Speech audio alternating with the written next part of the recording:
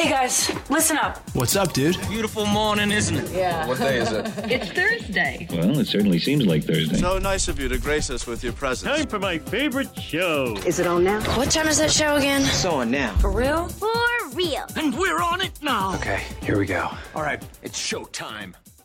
Good morning, DJ and PK. It's 97.5 The Zone. Welcome in on a Thursday morning. Tonight, the Utah Jazz play the Orlando Magic. Is there any hope? Are they going to compete? Are they going to, I don't know, for lack of a better word, are they going to try? I'm sure they think they're trying, but when their coach talks about, their outlook coming into a game and it's not good enough and, just too many turnovers and no personal responsibility for that. Not just the actual turnover, but all the things that lead to the turnover, the poor spacing, not being in the right place at the right time. I think a lot of that just comes down to the whole mental outlook. Mentally, they're a beaten team. I mean, they can handle the Spurs, and it doesn't look right now like they can handle much more than that. They have lost 6 of their last 7 games, and they just got blown out. So we'll see what kind of pride they have, see if they can bounce back. We've seen them do weird things before. We've seen a lot of that this season. And I think in basketball, both college and pro, probably a lot of it comes back to the 3. Unpredictable stuff happens. You can't shoot it one night. They can't shoot it one night. You shoot it at a freakish pace one night. They shoot it at a freakish pace one night. I can't really explain how BYU lost to a Kansas State team that had lost 7 of the last 8 games and then turned around and won at Kansas. I mean, I know Kansas was missing their leading scorer, but they'd won 3 out of 4 without their leading scorer. So they're still pretty good. And BYU had also been embarrassed by the last place team. So Kansas could have won it. But BYU shot the 3 really well. Kansas barely shot it at all. So these things happen. So we'll see what the Jazz come up with. On paper, it doesn't look like it should be any good, but we've been surprised many times. Maybe we'll be surprised tonight. Who knows? We got a question up on the Facebook page. Different topic. Football. The Jets have given Zach Wilson permission to pursue a trade. Where should he want to go? I mean, there are 2 ways this works. They find a trade they like. They bring it back to the club. The club is able to execute it. Then the plan, the other opportunity here is they can't find a trade and the club cuts him. Then there's another opportunity where they find a trade they like, but the Jets don't really like it, and they cut him. So that'd be 2A and 2B, really. It still ends up with Zach being a free agent and going wherever he goes. So whether he goes as a free agent and signs somewhere, whether he gets traded somewhere that he orchestrates, where should he want to go? Because there's several paths that come to the same place that you get where you want to go. Who will want him? Who should he want to be wanted by? Who might look at him and think, man, the Jets. I mean, New York, combine the Jets and Giants together. In the last 10 years, the last 20 years, the last 30 years, how many good quarterbacks have those two developed? Those 2 clubs. Eli Manning, for sure, absolutely. Giants won 2 Super Bowls with him. Get beyond that, yeah, slim pickings. So in 60 seasons of football, over 30 years with those 2 clubs, maybe New York isn't the right place to be. Demanding immediate success, demanding immediate greatness, and not having patience for anyone who doesn't achieve that quickly. Maybe Patrick Mahomes could have gone there and flourished. Maybe he needed to be paired with Andy Reid, right? Who knows? So take all these factors into consideration. You're not getting drafted here. Zach Wilson got drafted to the Jets. That's the way it goes. There were plenty of people in Utah who said, oh, no, not the Jets, because they do have this lousy history developing quarterbacks, and they do look like a dysfunctional organization, and their owner is crazy. Okay, well, pick an owner who isn't crazy. Pick an organization that isn't dysfunctional. I guess you would pick one that is functional. Who brings quarterbacks along? Who has good offenses? Who has an offensive mind at head coach or has a former quarterback at head coach, right? We had Steve Young on, and I think he said what a lot of BYU fans were already thinking. There's only 31 options here for when he leaves the Jets. Where should he want to go? And I think a lot of you identify, and a lot of people in the media too, identified with exactly what Steve went to. He went right to the Rams. They do have a recent history of winning. They do have a successful quarterback in Stafford. They do have a coach who is an offensive mind and who is respected for his creativity and all that, and they won a Super Bowl. Go there, especially because Stafford is older, and whether it's injury or it's age, I think we can all see a path to playing time there. Now, what if the Rams have other plans? Then where? Certainly Kansas City and San Francisco have good quarterbacks, have head coaches who are known as offensive minds, and have organizations that win a lot. They've met in the Super Bowl twice in the last 5 years and win a lot of games. Now, they also have quarterbacks in their 20s. So there's no clear path to playing at those teams, but you can go there. You can learn a lot, rejuvenate your career. There's always a chance of injury that opens the door for you. Maybe that's the next tier. I think a place like Minnesota is interesting. O'Connell's the head coach there. He's a former college quarterback. They've had a good offense. They have an older quarterback. He's hurt. Now, he's a free agent. Is he going to re-up or not? Are you going to have someone to learn from there? Do you want to compete? That's an interesting question. What's Zach's mindset? Is he willing to be a backup and learn, or does he want to go somewhere and have a chance to compete? I mean, I think there's some situations he really has to avoid. There's a lot of dumping on the Jets around here, but it's not like they're the only team that's struggling. If he goes somewhere like the Raiders, what have they won in the last 20 years? How many good quarterbacks have they had in the last 20 years? They basically got a rookie head coach learning the ropes in the NFL. That'd be a bad idea. That just looks like Jets Part 2 to me.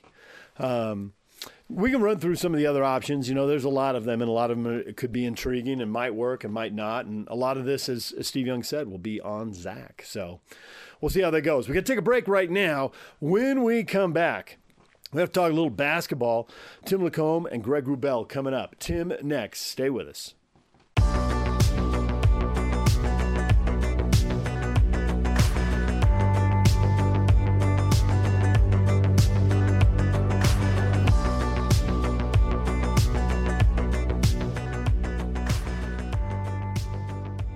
DJ PK, it's 97.5 The Zone. It's time to talk basketball with Tim LaComb, former BYU assistant. Now you hear him on the Jazz pre-half and post-game shows. Tim, brought to you in part by Spherian. Are you a business owner? You have better things to do than job hunt or scramble to find your next great hire. Let Spherian Staffing and Recruiting do it.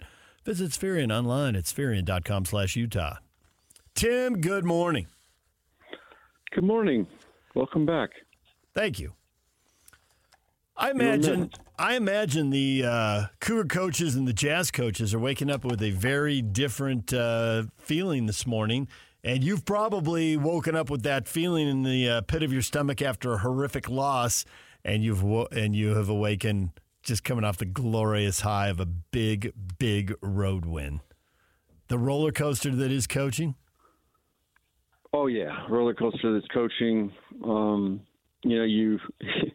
The euphoria, that sort of deal, that happens from time to time, and man, you soak that in. I would imagine there was a throng of people at the airport last night in Provo. I am a little tired. Yeah? Did you fly down there? I drove down there. I wanted to welcome them back. Okay. Yeah.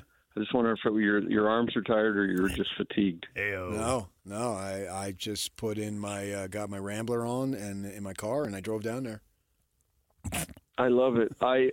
So it was big win there. I don't know if the NBA, if a bad loss, if you even feel it anymore. There's so many games, but it was definitely the tale of two nights there. I was doing high school games, so it was kind of funny just to sit back and watch the scores. And man, to win the first time you go into the fog was pretty cool. Yeah, their free throw defense for the Cougars was just absolutely awesome. Kansas 19 of 31, and they played without their best scorer. I get that, but to me, that's just inexcusable. Do you think, and how much do you think that, that's a mental thing, thinking that when you go into the arena, as you're walking in, you're Kansas, you're at home, you don't lose there, you're playing a team that, decent team for sure, but it's really struggled on the road here of late. The last couple of Saturdays, beating teams that they should, on paper, be better than, and getting beat double digits in both games. So I'm wondering if Kansas just was a little bit off mentally and didn't bring the kind of intensity and focus that they needed, because as they look at the opposition, thinking maybe we got this. Probably a little bit of everything, I would imagine. I mean, not to have, McCullough, they have not been as good without him. Right. No doubt. But at the same time, like you said, it was the confines of a very friendly place to them. From my, everything I heard, the officials tried to help them. And, they just went at the line 1931, and you're gonna pay the price, and you miss that many free throws at home. I think part of it too is, and I think BYU really put pressure on them. They were in the game the whole time. It's awesome when you're in that arena. I think back to when we beat Gonzaga that year. At third place, they were undefeated. They were number one in the country. And, we went in there. We actually got down really bad early, but you get a game close, particularly in the second half, in a place like that where teams don't lose. And, man, things get tight. You can actually feel it, and I would imagine BYU kind of felt that last night. 3-game win streaks are really hard to come by in the Big 12. As much as we can say, hey, they were missing their big dog, and they were, when they had him earlier, they didn't win 3 in a row in conference either, and that's just kind of the nature of the Big 12. And I wonder emotionally, Kansas playing Oklahoma and Texas for the last time before they take off. Those aren't the best teams in the league. Houston and Iowa State are, but I bet it still got played up, and there was a lot of emotion around those games and just beat those teams. So in a way, maybe it's set up for BYU too. Yeah, hey, regardless, or should I say in tribute, irregardlessly. Nice. Irregardless. I like irregardlessly. Go with that. Yeah, that's even better. That just adds to the narrative. It does. Irregardlessly, I kind of fell into that one. They won the game. They went on the road at Kansas, and it's just it's a big deal. It's a very big deal. Kind of solidifies their tournament chances and their seed. That's a big win for seeding. So all the way around, just a glorious win. Probably one of the best wins in the history of that place, and there's been a lot of good ones. So big time congratulations to Coach Pope and the team, and excited to watch this team in March. I think the Big 12 is the best thing that's ever happened to BYU basketball. What do you think? I do too. I mean, it's been a big, it's been cyclical. Obviously, the fall from and having to leave the Mountain West, a conference that was a really good basketball conference that, BYU really worked hard to kind of become the king of. And the WCC was definitely kind of it's almost like you're going 75 miles an hour and you hit a concrete barrier. But I think BYU's back in a place where they're unique. They play a unique brand. I think that has been one of the big revelations, and something you got to give Coach Pope and BYU a ton of credit. They went into this league and realized they had to be different and had to play different. And last night they outscored Kansas, 30 from 3. Yes. And it's really paid off to be able to shoot that many threes, every night, and, outscore Kansas last night from 3 big time. Fantastic win, and now you follow it up with TCU, who at 8-7 has the exact same conference record, and at 19-9 is only 1 game worse overall, and has a 68-67 win over Houston. So just welcome to the Big 12, and momentum doesn't last very long in this league, going back to 3-game winning streaks and all that. No, I really like the way that it's a test every night. You've got another great coach coming in, Jamie Dixon, who has been doing this a long, long time, and he's got his team playing good. But the Marriott Center is a different place for all these teams, and they'll kind of see that when when they enter the confines. I think that win really, last night, it takes a ton of pressure off. I think, again, seeding was a big deal. I'm hoping last night kind of punched the ticket to be able to get, because I think BYU's had a magical year. They should be able to play close to home. So now it just comes down to winning a couple of these games, and I think they'll take care of TCU. It's been a team. This team has not. They struggled on the road just to get their traction, but this team's been competitive most every night. So particularly at home, get this thing. And now I really do believe you're just playing for seeding. You go into a tournament probably for the first time that, like, without any doubt, you don't have to win a game. Like, I don't think BYU, there's any pressure. So finish these games off here, beat TCU, play for seeding. When you were coaching, as you said, you've had some big wins. Gonzaga comes to mind, obviously. What does the coach do, though, to put it behind you? Because it's all well and good. It's nice, celebrate wildly, but it's just, another win in that way because the season is not close to being done. So you got to get past it, and you somehow got to move on to be able to be prepared for the next one. So there's no, in terms of, talk about losing teams getting beat twice because they have that hangover, but there's a possibility of a winning team, too, not having that focus. How do you do that to make sure, great, but you still got other games to go?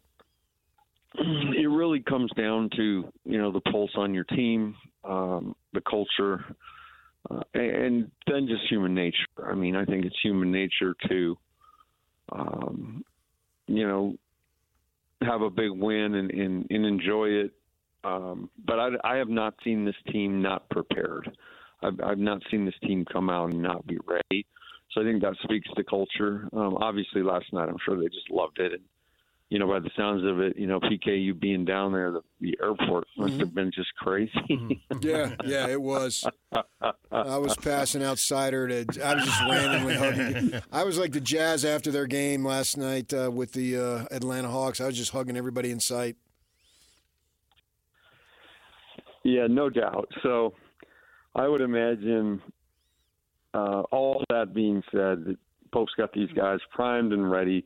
This is a very, very strong group of guys who you can tell they just want to win. There's been a couple of years, a group of these guys did not have great years. They finished, as poorly in the WCC as any team ever had at BYU. So to flip that around, the guys existing that were there and just go to work and grind it out, really impressive.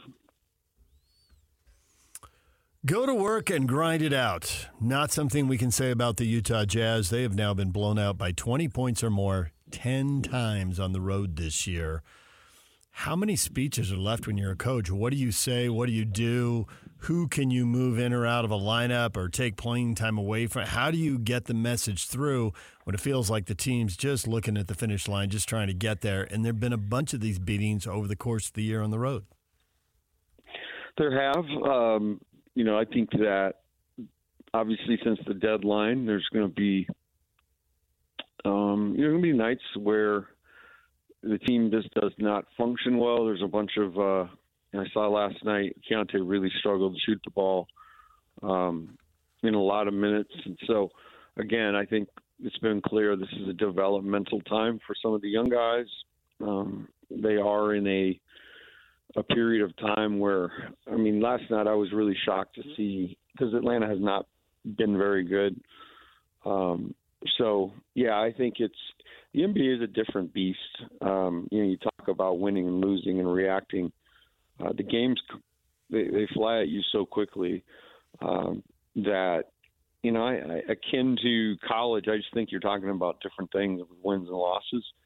But right now, there's no doubt in my mind that this is a period of time where the Jazz are trying to accomplish a couple of different things. Winning games, important, but development, getting guys reps, getting guys evaluated, probably more important right now.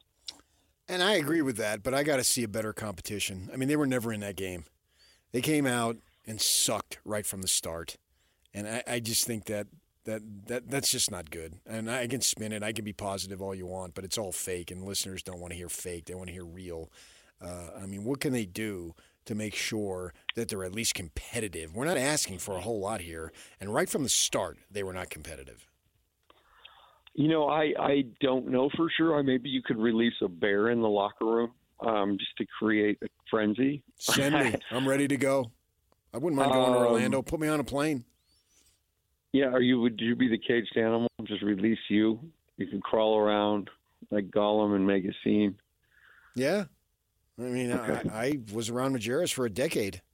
You know how to create a little excitement, don't you? Yeah. Yes, I learned the tricks. I heard them all. I mean, and I'm being facetious, but I don't really, I've never coached in that league. It's a different animal, and I'm with you. Unfortunately, I was watching two really good high school games where both teams sold out. Both teams really wanted to play. And I think sometimes you run into that a little bit in the NBA too. Saw some of the veterans shooting numbers. I mean, Clarkson's on a really he's really struggling right now. He was 2 for 10. I saw that Sexton had more shots than Markkanen. I can only look at the box because I didn't get to see the game, but some of those things, they've got to figure out. And when this team's good, they play a certain way. They play competitive, engaged, and locked in on the defensive side. And then when things slip, they get a little ISO happy. Shots are not as measured, and guys kind of get out on their own. And again, not seeing the game yet, can't speak to it, but looking at the box would tell me some of those things probably happen. I want to go back to releasing a bear in the locker room. Where did that come from? Who told you that first? That's good. I like that. I like the visual. It'll get the adrenaline. I don't know. Adrenaline pumping. I thought we were on radio. I certainly paid homage to the Jackie Moon because they released the bear in the arena. You guys remember that, right? You saw that movie. Mm-hmm. Yeah, I'm with you. Yeah, I follow you. Okay. Did you I did not see that movie? I did not, but I figured that I did not see that. No. Okay, you have an assignment. Watch semi-pro in some of your free time. Okay. I don't know when you're going to crack that with soccer and everything else, but find semi-pro. They release a bear in the arena. It's hysterical.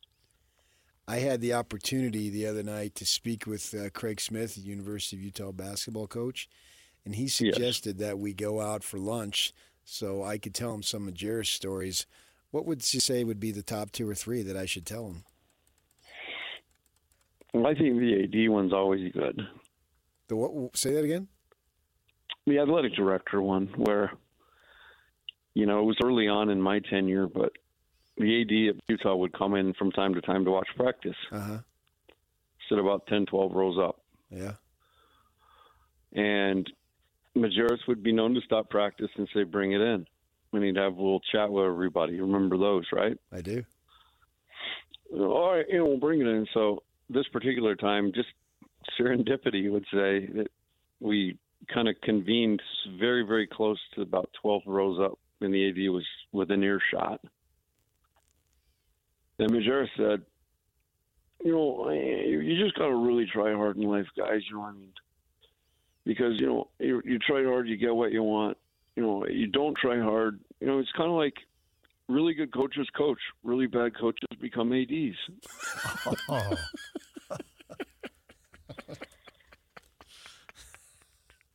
I had not heard that one.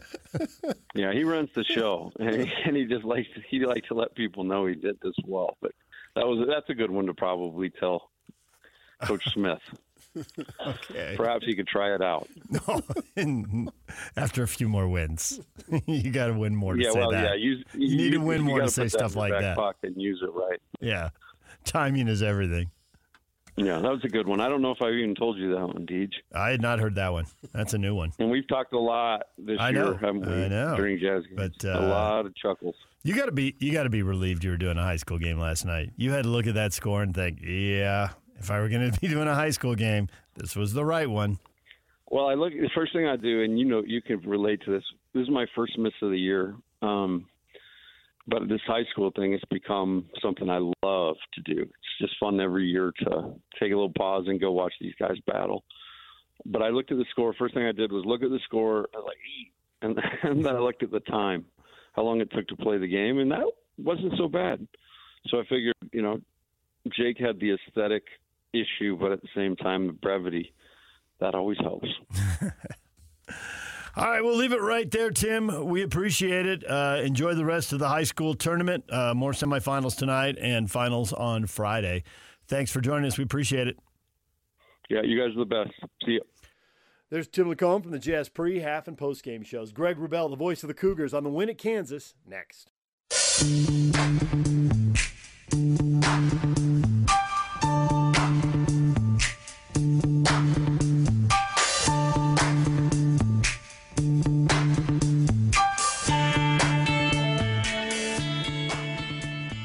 DJ PK, it's time to bring in Greg Wrubell, radio voice of BYU. Greg, good morning.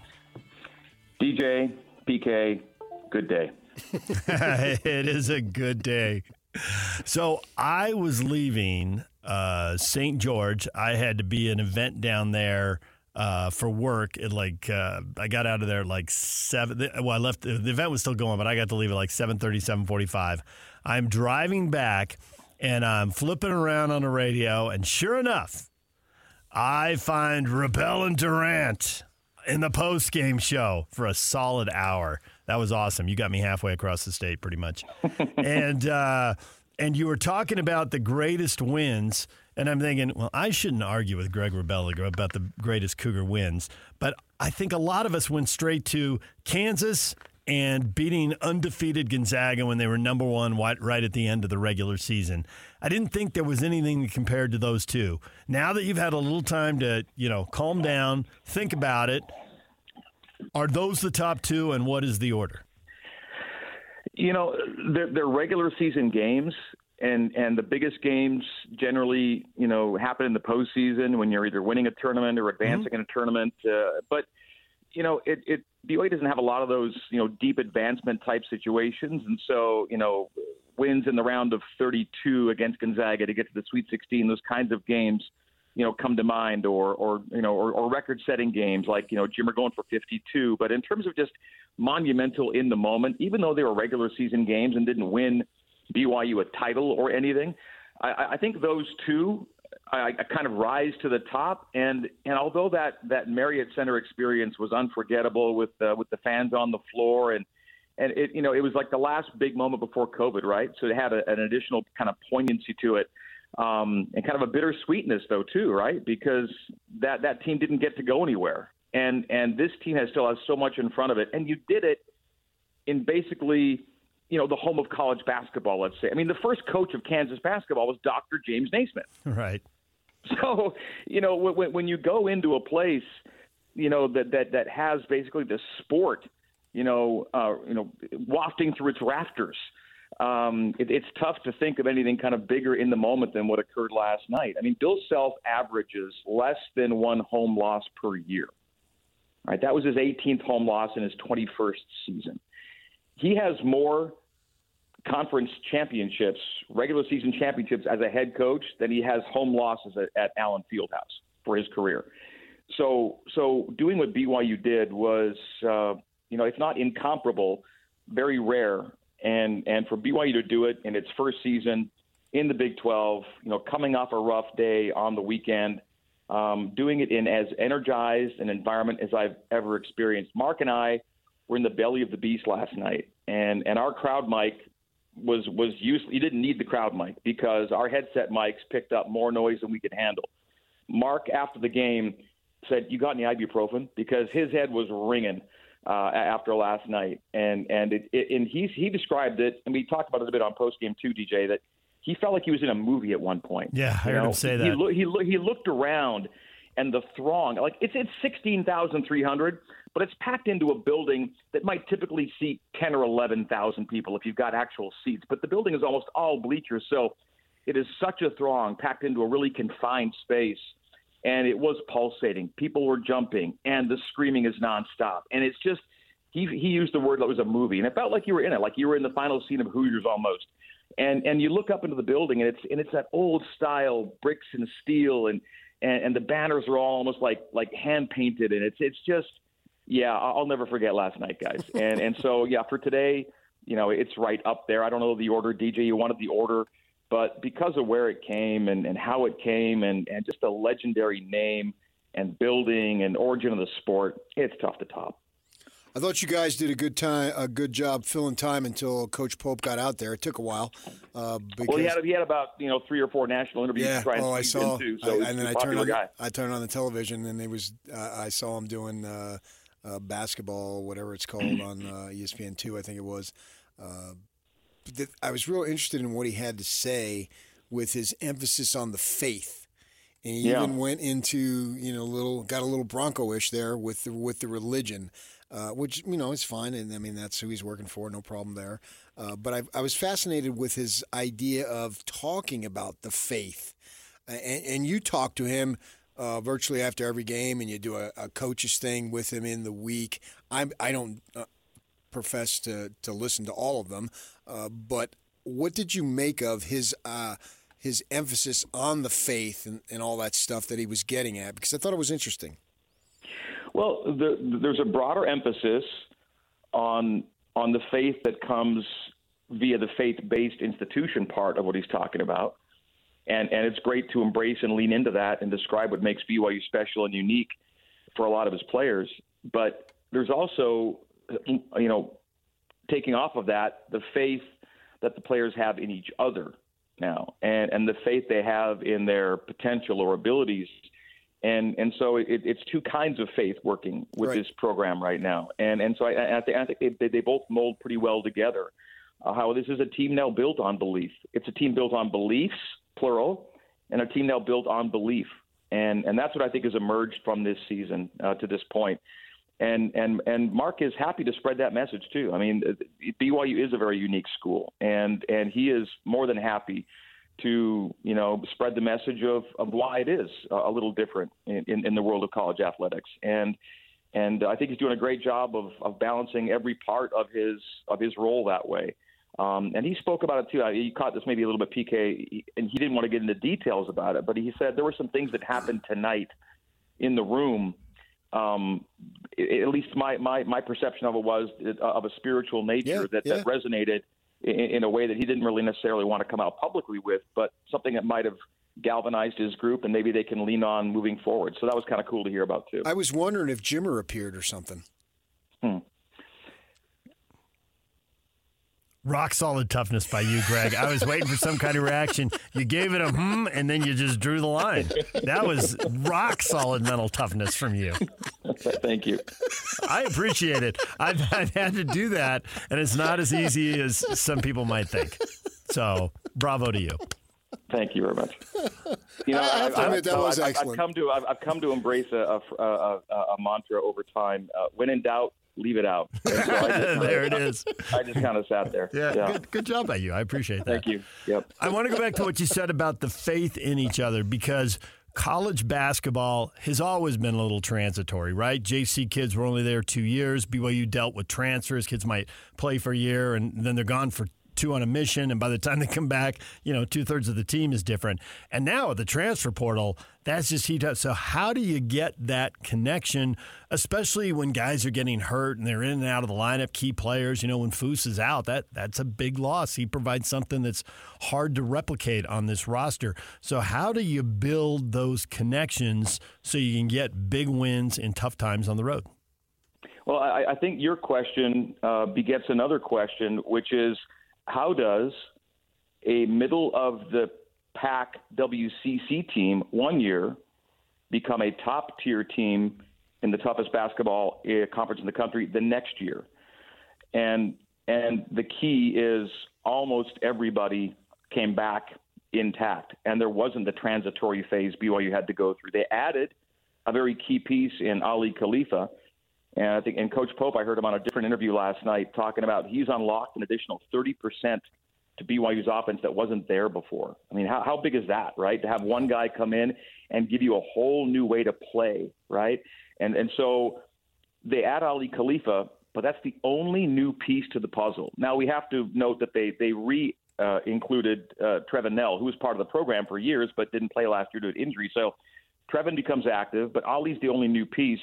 And BYU did what few teams do, which gets to your original question, DJ, is they got old. Now, you could make the joke about BYU and old, but the teams and coaches say that's what you want to do. You want to be able to get old, and it's so hard to do now, right? It's also possible to retain groups that stay together for 2 and 3 and, well, heaven forbid, 4 years. But a lot of these guys are those guys on this BYU team. And so BYU did what so few teams can do, which is get old. And that lone factor, is as responsible if we're going middle of the pack WCC to top tier Big 12 1 year later.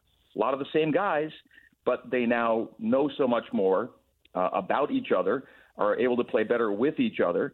Coach Pope talks about the addition of a new offensive element in Ali Khalifa, adding to the package. That's a huge part of it, too. And, yes, they adopted what Coach Pope calls a hyperbolic approach to the three-point shot. They were going to be an outlier. And that was the other thing, too, guys, and maybe this also helps answer your question, DJ. You can't just out Big 12 the Big 12. The teams do things that BYU can't necessarily go out and replicate top to bottom, but they can be very different and extremely different in this one way. Be more reliant on the three than any other team. And the storyline going into last night, and the reason I thought BYU had a really legitimate shot was if BYU does what it does well and Kansas does what it does well, BYU's well can outdistance KU's well because you're exchanging threes for twos. It's not a part of KU's game. They made 3 threes last night. Well, that's kind of like that's who they are. And BYU made 13 threes, and that's kind of who they are. But who BYU is on that kind of night can win a game, and that's what happened last night. That faith aspect that Coach Pope was bringing up, and he knows what he was getting at probably better than us, but faith in yourself, faith in belief. Dallin Hall, 1 for 10, 0 for 5 from 3 the game before.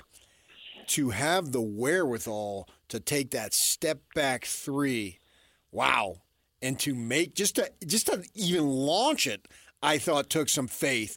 But to make it in that situation, and there was a lot of big shots, Jackson, Robinson, Waterman hit a big 3.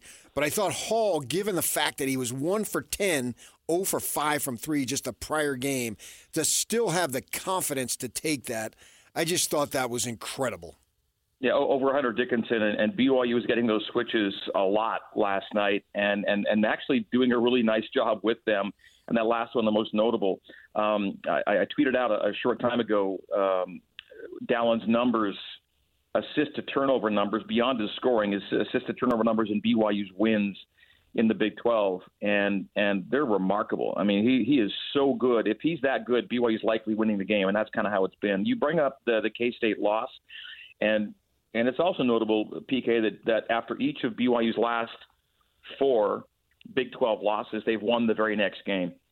And the Big 12 is not a really easy bounce-back league. In BYU's previous league, if you have a tough loss, there's probably an easier W coming around the corner. Well, you don't necessarily look at your Big 12 schedule that way. And so, to bounce back time and again, and this time to do it on the road. The previous bounce-backs had happened at home, but to go from K-State to Kansas and still get that bounce-back win is also pretty remarkable. And that's what this team is kind of, showing us to be kind of a hallmark is resiliency. They don't go on losing streaks. They haven't lost more than 2 games in a row in Big 12 play. And they're 15 games into this league right now. And so you can't keep them down for very long. And that's a nice thing to be able to lean on if you're a coach of this team. Eddie Money, you can't keep a good man down? Is that where you're going? We'll go there. Sure, why not? Yeah, sure. I embrace the classic rock. You mentioned 3-game losing streaks. There haven't been very many 3-game winning streaks in this league. The top teams, Houston, Iowa State, have done it. And I actually think Baylor has. Kansas hasn't. They're really hard to come by. And I'm wondering now if you go into the whole thing about the faith in themselves, the faith in each other, and they're building on it, and they figure something out at Kansas. Can they put one together now? Can they eliminate the Oklahoma State where it seemed like they just had nothing going, and it didn't make any sense, and they got beat pretty soundly by the team that's battling to stay out of last place? So they eliminated those. Can we see a win streak going forward? Acknowledging those are hard in the Big 12. Very hard to do. Yeah, BYU was one of, I think, 4 or 5 teams that had neither won nor lost more than 2 games in a row going into this week. And yeah, it'd be nice to go on a little bit of a mini run at the end, but you've got TCU at home, and then you go right to Ames. And Iowa State's, one of the last 2 teams now in this conference that hasn't lost a home game yet in the league with Houston and Iowa State. In fact, they're 2 of the top winning streak teams in the country right now at home. So, whether or not a run emerges or not, if BYU were to finish, at 500 in their first year in the Big 12 or a game above 500, that's certainly good enough to give yourself a favored seed in the NCAA tournament. I think BYU's almost, it's not mathematical yet, but they're pretty much set at avoiding that first round game in Kansas City on that Tuesday. And I'm sure that everyone thought first year in the Big 12, you're going to be probably, in that opening day game. And that's not going to be the case. BYU is going to avoid that opening day and get themselves at least a single bye. And they're actually in the running for the double bye. I mean, they're tied for 5th, and the top 4 teams get the double bye. That's a pretty big ask because, you've got Iowa State in Ames next week. But man, if you just won it at Allen Fieldhouse, what's not reasonable at this point or hopeful at this point. So I'm just excited for the last week and a half of league to see how this thing shakes out. And if BYU can get itself a single bye, they'll have done a heck of a lot more than people thought they would do in their first year in the Big 12.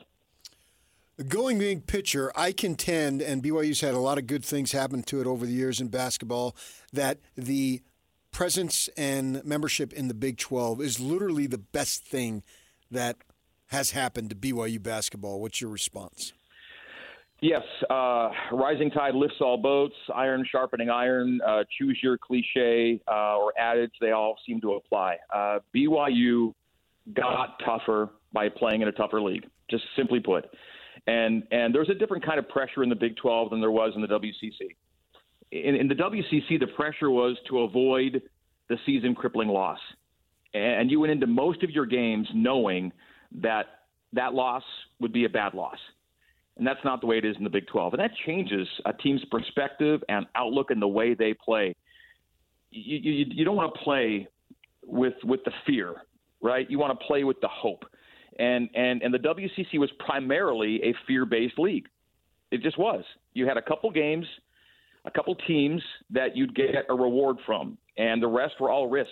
You risk losing and hurting your resume and tumbling out of the postseason. That was the reality. In the Big 12, you don't play with that fear. You play with the hope, and you play with the reward. WCC was mostly risk, little reward, and Big 12 is mostly reward and little risk. Is the best way to put it. And so, a bad day is never really that bad a day in the Big 12 because the team you lost to, let's say it's K-State, well, that's a top 75 net or Ken Pom team anyway. That's still a good basketball team that opened the year 4-1 in the Big 12. So even the losses that hurt never hurt you too much. But if you wander into Firestone Fieldhouse and have a bad night, that can really hurt you. Yeah, but you had a good view, though. Yeah, that was always the saving grace. Pepperdine. I had more bad nights than I care to remember in that place. It was a weird deal. Well, 6 road games in California in the middle of a winter was always a good deal, but the quality competition now is off the charts, and that's fun. Yeah, and the travel's tough. And by the way, we get out of the gym last night, and it's like a mini blizzard here. It was Mark Durant was strolling around in shorts yesterday. It was 75 degrees. And we get out of the building, and it's swirling snow, and it was bitter cold. It was the most dramatic cold front I've seen sweep in, and so that's Big 12 life for you right there. It's a whole different deal with the weather. And most of your destinations, you're flying and then driving somewhere. Yeah. And it's already been a bit of an adventure, and I'm sure there are more to come over the years ahead. Well, we appreciate your time. Hey, last thing before we let you go, you did throw this out that you got a tour from the guy who is the radio voice of Kansas basketball, and he showed you stuff most people don't get to see. Now, given the fact that the guy who invented the sport was the first coach at Kansas, when I heard that, I was super intrigued. What did you get to see? What kind of basketball history is stuffed away there? Yeah, Yeah, shout out to Brian Haney. Brian Haney is the voice to Jayhawks and has already become a good friend. And one of the cool things about the Big 12, too, little inside baseball here, is just how collegial the broadcasters are. There was a big group dinner at the Big 12 Media Days. We're having a dinner, all the play-by-play guys and the color guys at the conference tournament coming up here. It's a really tight group, and they bring you into the club and make you feel at home. That's been a really rewarding thing, too, about the Big 12 as a side note. But Brian took me up into the Kansas basketball offices, and as part of our tour, if you will, he did take us to an area that's publicly accessible, which is the original document that Dr. James Naismith wrote. It's behind glass.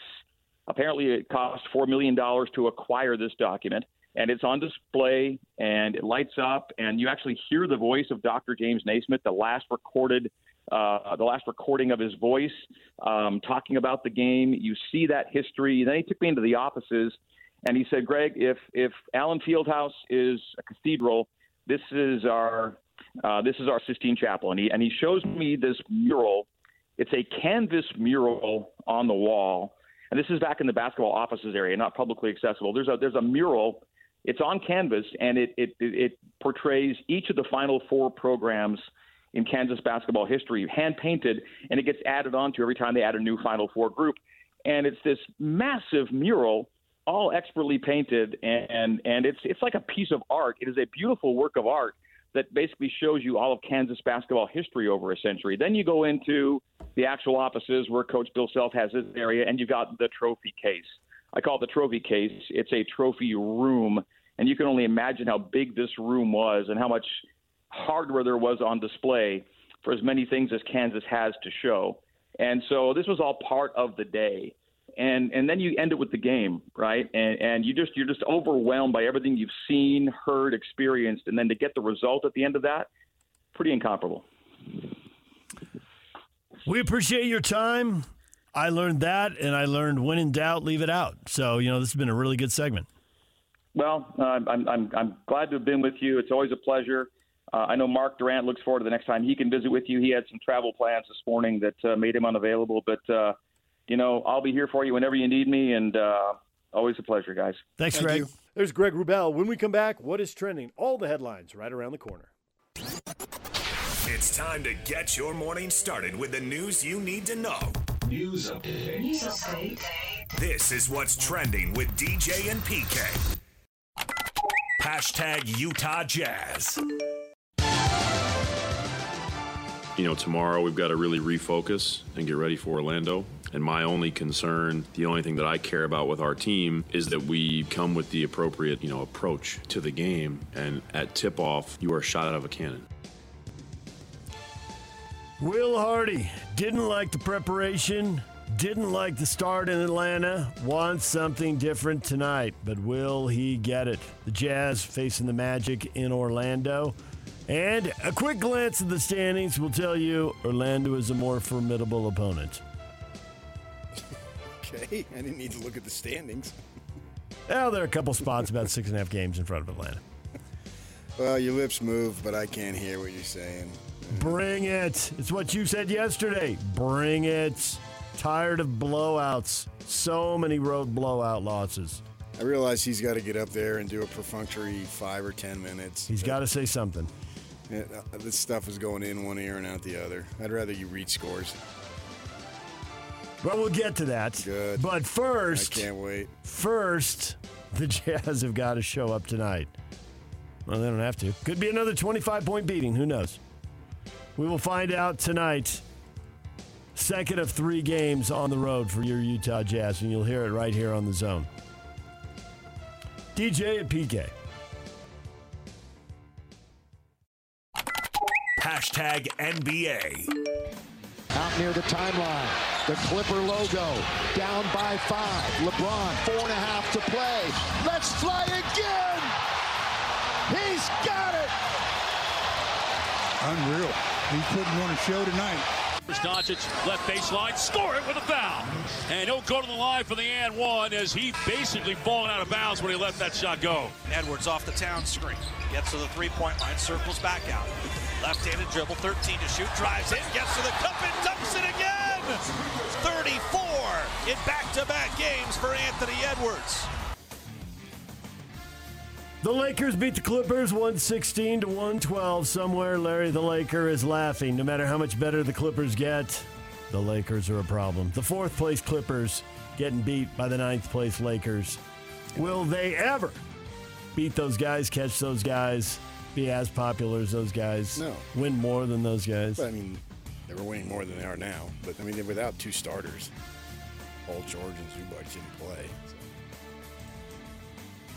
Denver Nuggets make it 4 straight wins. They beat the Sacramento Kings 117-96. There you go. Kings had a nice season last year. They were a top 3 team in the West, and now they are 8th in the West and just 2 games in front of the Lakers. Looks like the Kings headed for a play-in, but where will they slot in that? The top dogs sail on. Timberwolves beat the Grizzlies 110-101. They did what they were supposed to do. Any other games catch your eye or matter to you? I saw a stat that I thought somebody like you would love this morning at the gym, that Luka is the first guy to have a 30-point triple-double, so at least 30 points. And obviously the other 2 in the other sports, or categories, I should say. And he's the first one to have it by scoring at least 30 points on his birthday.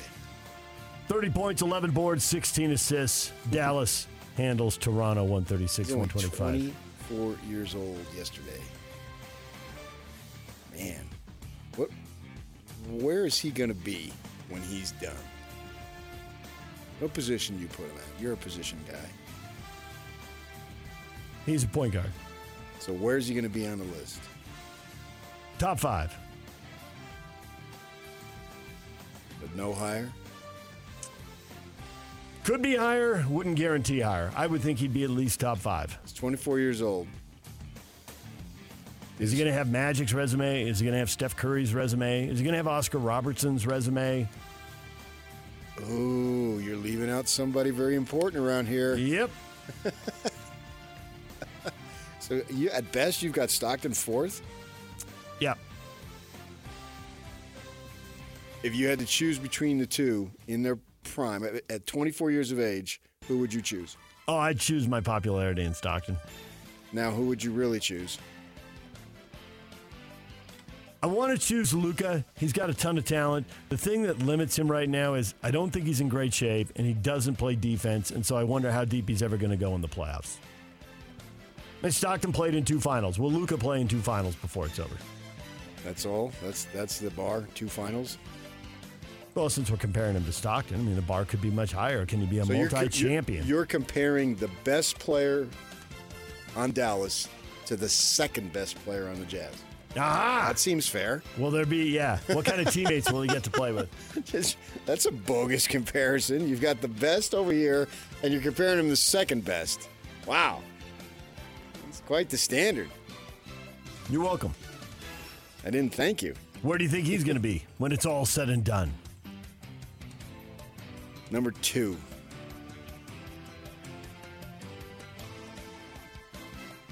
I can't see him catching Magic or Steph Curry, so I would think 3 is as high as he can go.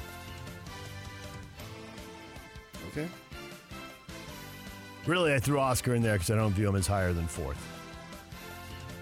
But right, we've got a decade of him to see how this plays out. No, I can count. I mean, I know why you had Oscar in there. That would mean the highest he could be is 4th.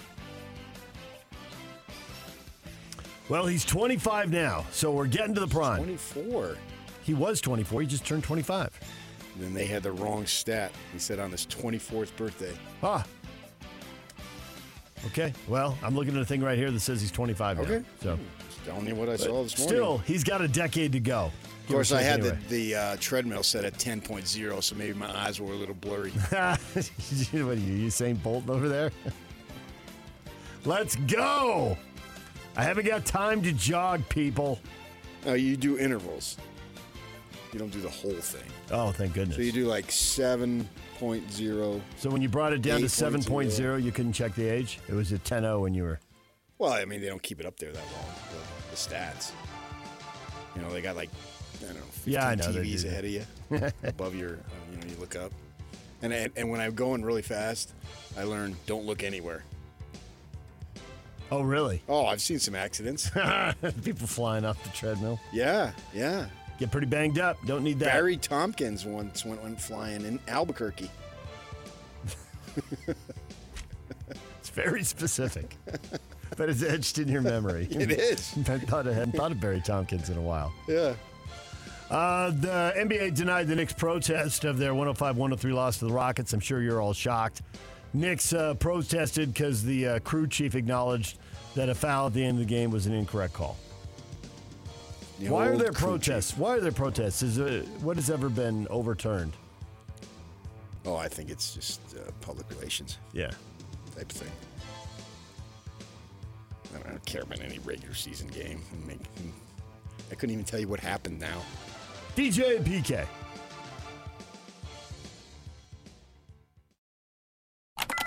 #NFL. Just got a new coach staff that came in, and like it's no standard there. It's like everybody do what they want to do, and it's like whatever. Now, granted, the defense have a more of a stabilized standard with the coaching staff on that side. So you could tell the defense got a standard, but the offense is just like, all right, we'll just figure it out. It's an Aaron show. Let Aaron do what Aaron do, you know what I mean? But then when Aaron go down, it's like we don't know what to do. That's former Jets receiver McCole Hardman saying the Jets' offensive coaching staff really didn't set standards. Sounds like a free-for-all. Aaron Rodgers was going to run the show, and then suddenly he's hurt and Zach Wilson has to run the show, and it's chaos. So that's McCole Hardman's take. Well, we have no idea how it would have been with Aaron. I mean, we can let Aaron do what Aaron do, but how do we know it wouldn't have been doo-doo? Nice. Just rolled into that. You stepped in that. It's a little stinky. Zach Wilson has been granted permission to seek a trade. We got the question today on that topic coming up, so stay tuned on our next segment for that one. Super Bowl champion Kansas City Chiefs ranked 31st in the NFL Players Association annual report card that ranks teams in various categories: ownership, coaching, team facilities, trainers, dining, all kinds of stuff. The Washington Commanders. Texture of toilet paper. Dead last at number 32. Chiefs were 31. Up at the top, it was Miami and Minnesota. Chiefs apparently had old locker room facilities. Stools, not chairs. Told they were going to redo it because they did this survey last year. It was the NFL Players Association does it. 1,700 players taking part. And they were going to do it last year, but the Super Bowl run didn't leave them enough time. Well, another Super Bowl run. I guess nothing gets updated in Kansas City. Aren't they getting a new stadium? And baseball's been asking for one. Baseball's working on one, and they're going to move out of that Truman Sports Complex thing they have, and they're looking at a location downtown. They've announced location. I don't think it's finished. No, I think football's staying there. Well, then they can use the Royal Stadium as their locker room. Got a whole bunch of stuff right across the parking lot. I think their practice facility is right across the parking lot as part of that complex. But they scored number one in coaching. People like playing for Andy Reid. That little down on ownership's investment. Yeah, right? The Chiefs releasing Marquez Valdez-Scantling, who caught a touchdown in the Super Bowl. The move saves Kansas City $12 million against the cap with free agency around the corner. Waiting to see if the Chiefs will upgrade their receivers. DJ and PK.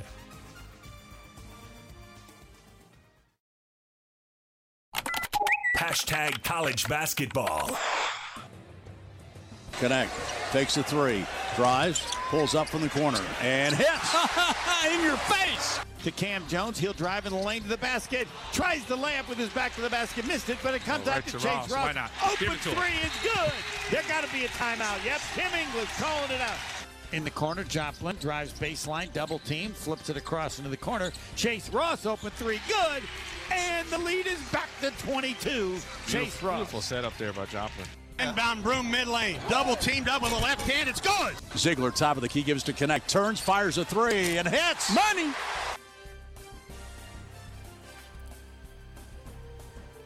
There's some random highlights from college basketball. My ability to identify them is pretty low. Ohio State beat Michigan in their sort of rivalry game, 67-51. And Oklahoma took down Texas 71-70, the final score there. Gonzaga, for all their For all their issues, PK, are they going to make the NCAA tournament this year? I was reading stuff about them yesterday. You think they're in? I don't know. I don't get into that. You're the Lenardi boy. Yeah, but see the future. Know how good the players are. Are they going to win? I don't know. I don't give a crap. I don't care about the West Coast Conference. Ah, your loyalty gone. You want me to lie? Yes. Now I do. Earlier I didn't. I haven't paid a lick of attention to the West Coast Conference. College basketball this afternoon. The Utah women have a 3 o'clock game with Washington State. Utah just picked up their 20th win, working on 21, trying to get a top 4 seed and home court in the first 2 rounds. Well, they beat both of the Washingtons on the road by double digits when they played them earlier this year, so I suspect that they'll do it. Yeah. I mean, it's a little bit of a doubleheader. Yes, the Utah men will be at home later on. The Huntsman's very busy. State basketball tournament yesterday, state basketball tournament tomorrow. We're going for another championship. You are. Here, Corner Canyon, you've got the hat on. So sweet. Winning never gets old. 89-60, Corner Canyon in a rout in the semifinals. Took charge of that one early. And then it'll be senior day for both the men and the women. But, yeah, I have no idea who the freak a senior is these days. Man, I can't wait till we get past this. Can you have a big emotional goodbye for someone who's a transfer and has been there one year? Because that's also happening at senior days around the country the next 2 weeks. Understood. Senior days going for players going for, a couple of senior days. I think you honor them in terms of their ability to be in a program, not necessarily, you're a Cougar or a Ute for life, that type of thing. Yeah. But obviously that's going to happen. So you're kind of honoring the person rather than honoring the person in this long-standing commitment to the program. But it's the reality of the world today. If that player helps you win, then if you honor him. I mean, Osobor could just be here for one season. Yep. What a season. Yeah. Stanford is at Utah, 6:30 for the men after the women's game at 3 o'clock. Also tonight, Weber State, who had a 6-game winning streak, but they got beat on the weekend at Idaho State. They are going to try to start another streak. They're playing Northern Colorado, who's actually pretty good in a game in front of them in the standings now, but they handle Northern Colorado pretty easily over in Colorado. So rematch tonight, Purple Palace, 7 o'clock, ESPN+. Clemson's basketball coach, Brad Brownell, believes the Big 12 manipulated the net rankings. Their non-conference scheduling, they're playing 300-level teams and winning by 40 to 50 points to increase their efficiency numbers. The ACC is actually 9-3 against the Big 12. Big 12 has 10 teams in the top 45. And that's why I think it's a joke to show bowl records, especially now more than ever when so many players opt out and all that stuff. Right. It doesn't mean anything. But I think there's something to be said for what your conference does in the NCAA tournament. And not is it just you say, we had 5 teams go to the Sweet 16, whatever it might be. But how deep did they go once they got there? And sure, but yeah, right. I mean, how well you did in the NCAA tournament, because I think it has a bearing on the next season.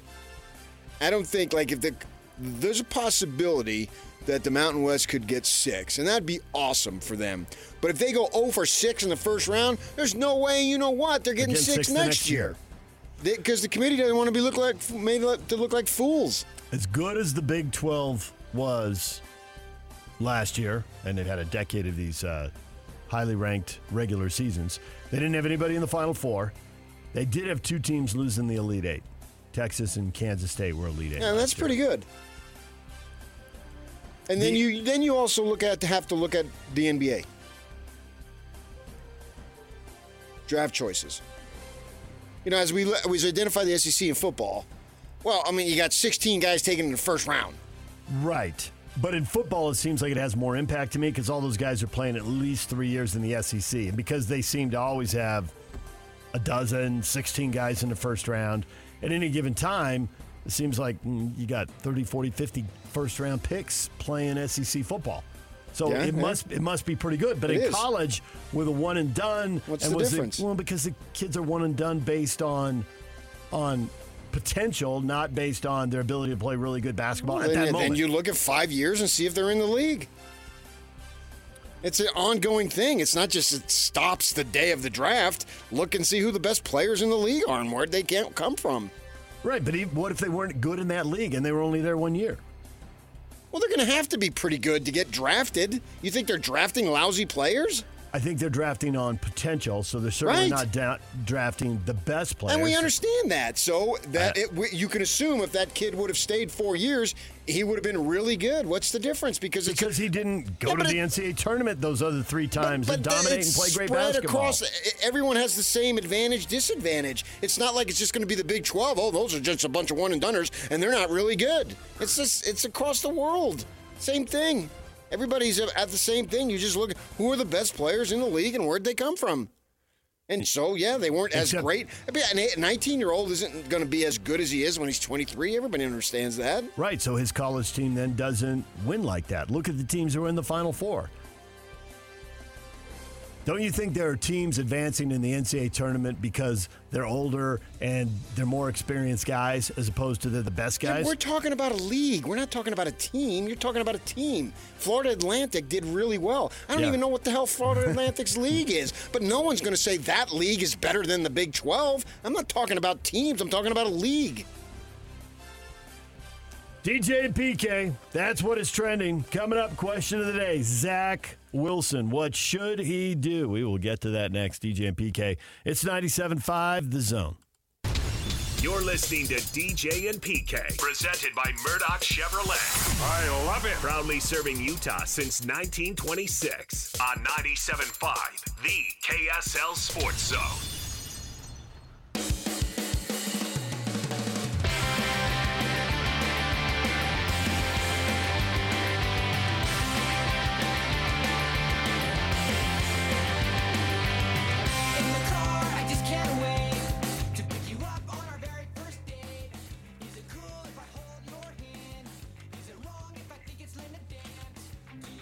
Hot Takes or Toast, brought to you by Siegfried and Jensen with 30 years of serving Utah.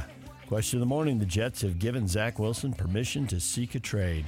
Where should he go? Eldon, the University of Utah, they might need a backup quarterback. Hey-o. Does have one more year of eligibility, doesn't he? He did leave one out there, yes. With the COVID. And then we prizes 6. Who knows? Oh, yeah. Maybe you left 2 out there. I have to go back and do the math. You're right. Who can keep track? Jay says he should go back to BYU. He can't do the NFL. Utes and Cougars out there having fun. Be careful. That's your future's older brother. You don't want to make the mom mad. I'll tell you that right now. It's got trouble written all over it. Zach Wilson is actually younger than Cam Rising. Yeah, just by a couple of months, but nevertheless, he is. Bob asks, which team has the most Cougars? I don't know.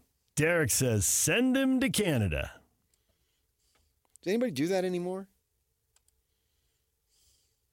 Players go to Canada, but I don't think they go to Canada and come back to the NFL. That's what you're getting at, because over time, Doug Flutie did it, Warren Moon did it. Those are your big 2. Yeah. Joe Theismann did it. Big 3. Okay, does anybody do that anymore? Not that I know of. I'm not aware.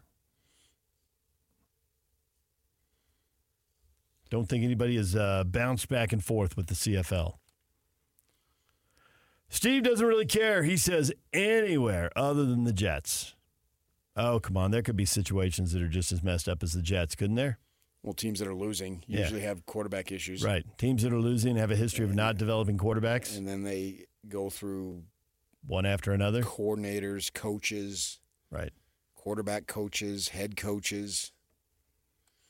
You name it. We were talking about this on Tuesday with Riley. And we played the quote from Steve Young. Yeah, he said Rams. Right. Makes a lot of sense. And at that time, we assumed that Wilson was done, but yesterday they basically made it official by giving him permission. And his thought, Riley's, was, McVay. And you look at McVay, who I think is like 38, 39 years old. He came in the first year with the Rams. He was the youngest head coach ever, I think, at the time, like 30. And they were last in points scored the prior year, very first year. They're first, right? And he has really been considered an offensive mastermind if you look at the statistics. And he's taken 2 different quarterbacks to the Super Bowl because you had Goff there, who was a number 1 pick and was sort of treading water to an extent and then did well. And then Stafford, who hadn't won a playoff game. If you think it was Stafford's fault, I don't. I think that's stupid to assign almost like a pitcher, a guy's record as if he's the one in the ultimate team sport, but that's what we do. And then in his first year, he wins the Super Bowl. And then the year before last, so this time last year, there was talk of potentially Stafford retiring at 36, and he had missed some time with injuries, and he'd already been to the mountaintop. He came back, obviously, and now there isn't, as far as I'm aware of, much talk, but he is getting up there. And so the opportunity, as Steve Young said, to go sit there and learn and do all that stuff that we thought was going to happen last year with Rodgers, he can do that in Los Angeles with the Rams. There's a couple of things, though, that I wonder about, and that McVay has been talking about retirement. Does he want to be one of these guys? He's been to the mountaintop. Do you just want to grind all these years and because he can get out and make a ton of money in broadcasting or do whatever he wants to do, and he's still plenty young enough. So just because you go to the Rams now, who knows who's going to be there in 2 years, right? And simply going there, it's like we're saying, let's go do this. And the reason I think to a large degree where we're saying let's go do this, because over here, that didn't work. So you're running out of options. So the logical option is, well, he was thrust in there and he wasn't ready. And you look at guys who didn't have to be thrust in there. Jordan Love is a local example. Even Mahomes got to sit a year. 1 Jordan's year. had 3. Right. And Aaron Rodgers did. And so Love hit the ground running and by all accounts had a really good, what we would call a rookie season. His first season as a starter was a good one. Right. I think on top of it, big picture, it was good. The fact that he looked better and the team performed better in the second half of the season than the first. Okay, it's progress. It's not like he's peaked yet. There's even more. He's going to get better. Well, maybe he is, maybe he isn't, but that's what the first season as a starter suggests. But I don't know, simply going and then putting on a ball cap and standing there during games is automatically going to make you better. Fact. There isn't an automatic. But the thinking is, you're with a defensive-minded coach, now you're going to be with an offensive-minded coach. You were thrust in, you had to play right away, now you get a chance to sit back, learn, and observe. So you're right, it's just take the mirror image and take the exact opposite of whatever you did. If that's what you did, do the different thing. Well, this is the only thing that's left. If it doesn't work now, it's not going to work. And so you're just going to buy time on a judgment. But there's no guarantees. The thing about it is you're going to get a late-round pick, so you're not going to necessarily give up a ton. It's not going to be just devastating to your team if you miss. Like for the Jets, this was devastating. You basically wasted the second pick. You could have got a really good player. Yep, but they didn't. They wasted another pick on another quarterback. Not the first, not the last. I don't know. 2's awfully high, though. I can't say it'll be the last. I don't know. Maybe they'll have learned something from it. But go ahead and do it. But there's simply no guarantees. Maybe he's just not good enough. That may well be the answer. There were a lot of people who did say Rams, but there were teams who took the logic and went in a slightly different direction. Larry said Kansas City if he wants to learn the position. seems like less of a chance to play. Mahomes is obviously younger. He's in his 20s. He stayed healthy. But Andy Reid does have a really good reputation with quarterbacks. But he's 66. How long is he going to keep doing it? We're just looking at this kid is 24 years old. You're looking at 5 years down the road. Everything will be changed. And it will be changed. Chris says go to Denver. Now, there's an offensive-minded an offensive-minded coach who had success with Drew Brees, and they need a starter. So there wouldn't be so much standing around there. There presumably would be a job to win. You'd have to compete for it, and you have to actually win it. So it comes back to the question, are you good enough? Right. But Chris wants him in Denver. Okay, there's a history there. Nick's got a list. Denver, Minnesota, Oakland, or New Orleans. Man, I don't think all of those things are the same thing. Minnesota's a huge question mark. I mean, they've got a veteran quarterback, but he's a free agent. Are they going to re-sign him? You'd be playing for one of the younger coaches. So as far as the question on, will McVay be there? Will Andy Reid be there? I mean, coaches change all the time in the NFL, so I guess you can't guarantee anybody's going to be there, but at least O'Connell is younger and less accomplished. He was a quarterback when he played. Maybe that'll help, but they got a decision to make on free agency, and what do they do? Yeah, but that's just a short-term deal. But maybe that's a short-term one-year deal, right? And so Cousins is not long for the league. Nick says Oakland. Well, I think you mean Las Vegas, Nick. And Las Vegas is a little bit like the Jets, right? They don't win a lot. They've wasted high draft picks on quarterbacks. When's the last time they developed a quarterback? And you'll be working with a new coach. Defensive side of the ball, there's a lot of parallels there with the Jets. Not as big a media market and all that attention and all that screaming. So I guess there's that. But nonetheless, not a great track record for developing QBs in Oakland. Well, there is no track record. No one was there when they were doing it. No. They're all brand new. I have no idea what their track record is. You like the New Orleans option?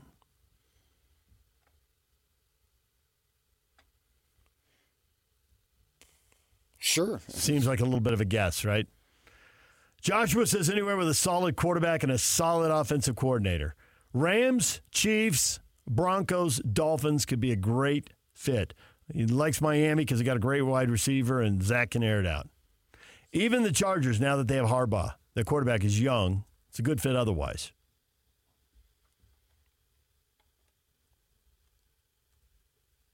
As far as a backup? Yeah, he's saying... Yeah, why not? Go be a backup. I mean, you're not going to be a starter. But I don't know that you can handpick some job that somehow you're going to end up being the starter. Whatever you do, it's going to have to be earned. Yeah, given your track record, you're either going to be a backup or you're going to be in a place where the starting job is open and you're going to be competing with others. Yeah, I don't think he's going to be competing for a starting job in the summer. Rick says Ram, Broncos, Vikings, Seahawks.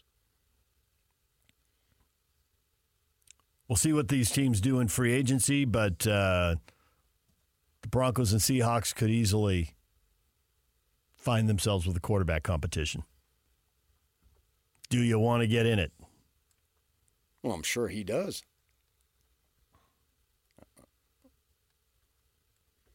I just don't see him being a starter this next season. There's too much. That would be too much pressure on him. I don't know that I'd even want it for him. He needs to relax. Take the pressure off. Yeah. And then it could be years. It could be 3 or 4 years before he has an opportunity to be a starter. You know, for all the crap he's taken, you look at Marcus Mariota. Marcus Mariota was like the best college quarterback I've ever seen. He was just incredible. Huge stats. That final year. Huge stats, highlight plays, lots of winning. Right. And I thought, man, this guy, he was going to really be something. And he hasn't. He hasn't been something.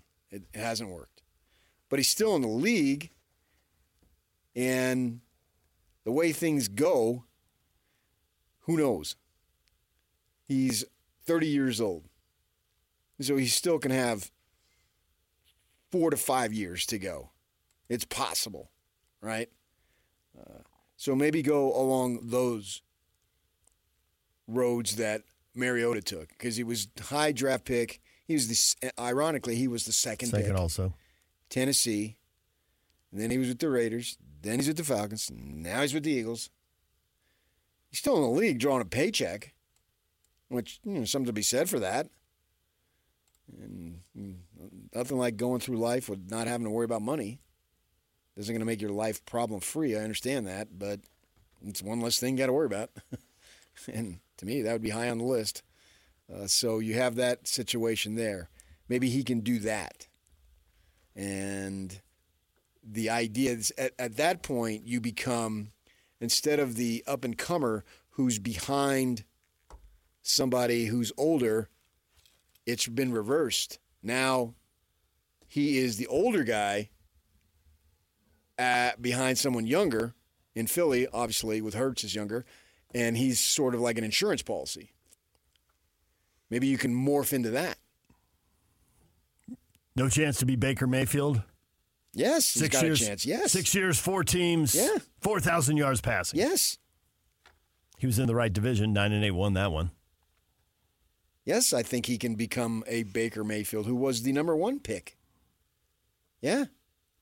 Do you like the Steelers as a possible landing spot?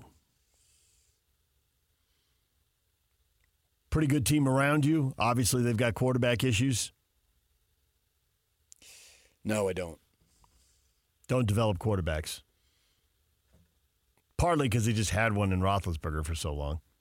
The Steelers are an iconic franchise in the league, and the pressure on them to win is immediate all the time. So it puts them in the spotlight. Yeah. None of this off the radar, relax, decompress a little bit. Right. And they don't have a clear cut. So you'd almost be forced, if not literally be forced, to give him a chance. And is that in his best interest right now? So he didn't really like the kick the can judgment down the line. But it does kind of appeal to you. Well, that's the best option, but I'm just saying there's no guarantee. Simply going to the Rams is not going to solve all the problems that he had. But certainly, all the problems that he had are not his own fault. Now, if you go back and listen to the Steve Young interview that we did before the Thursday before the Super Bowl, basically what Steve said. He's got to own it, own his own issues, which he's done well at doing that, and then recognizing that some of those issues you really had no control over. The inexperience of the coach, the disorganization of the Jets offense that McCole Hardman is talking about, the spotty play of the offensive line in front of you. Yeah, on and on.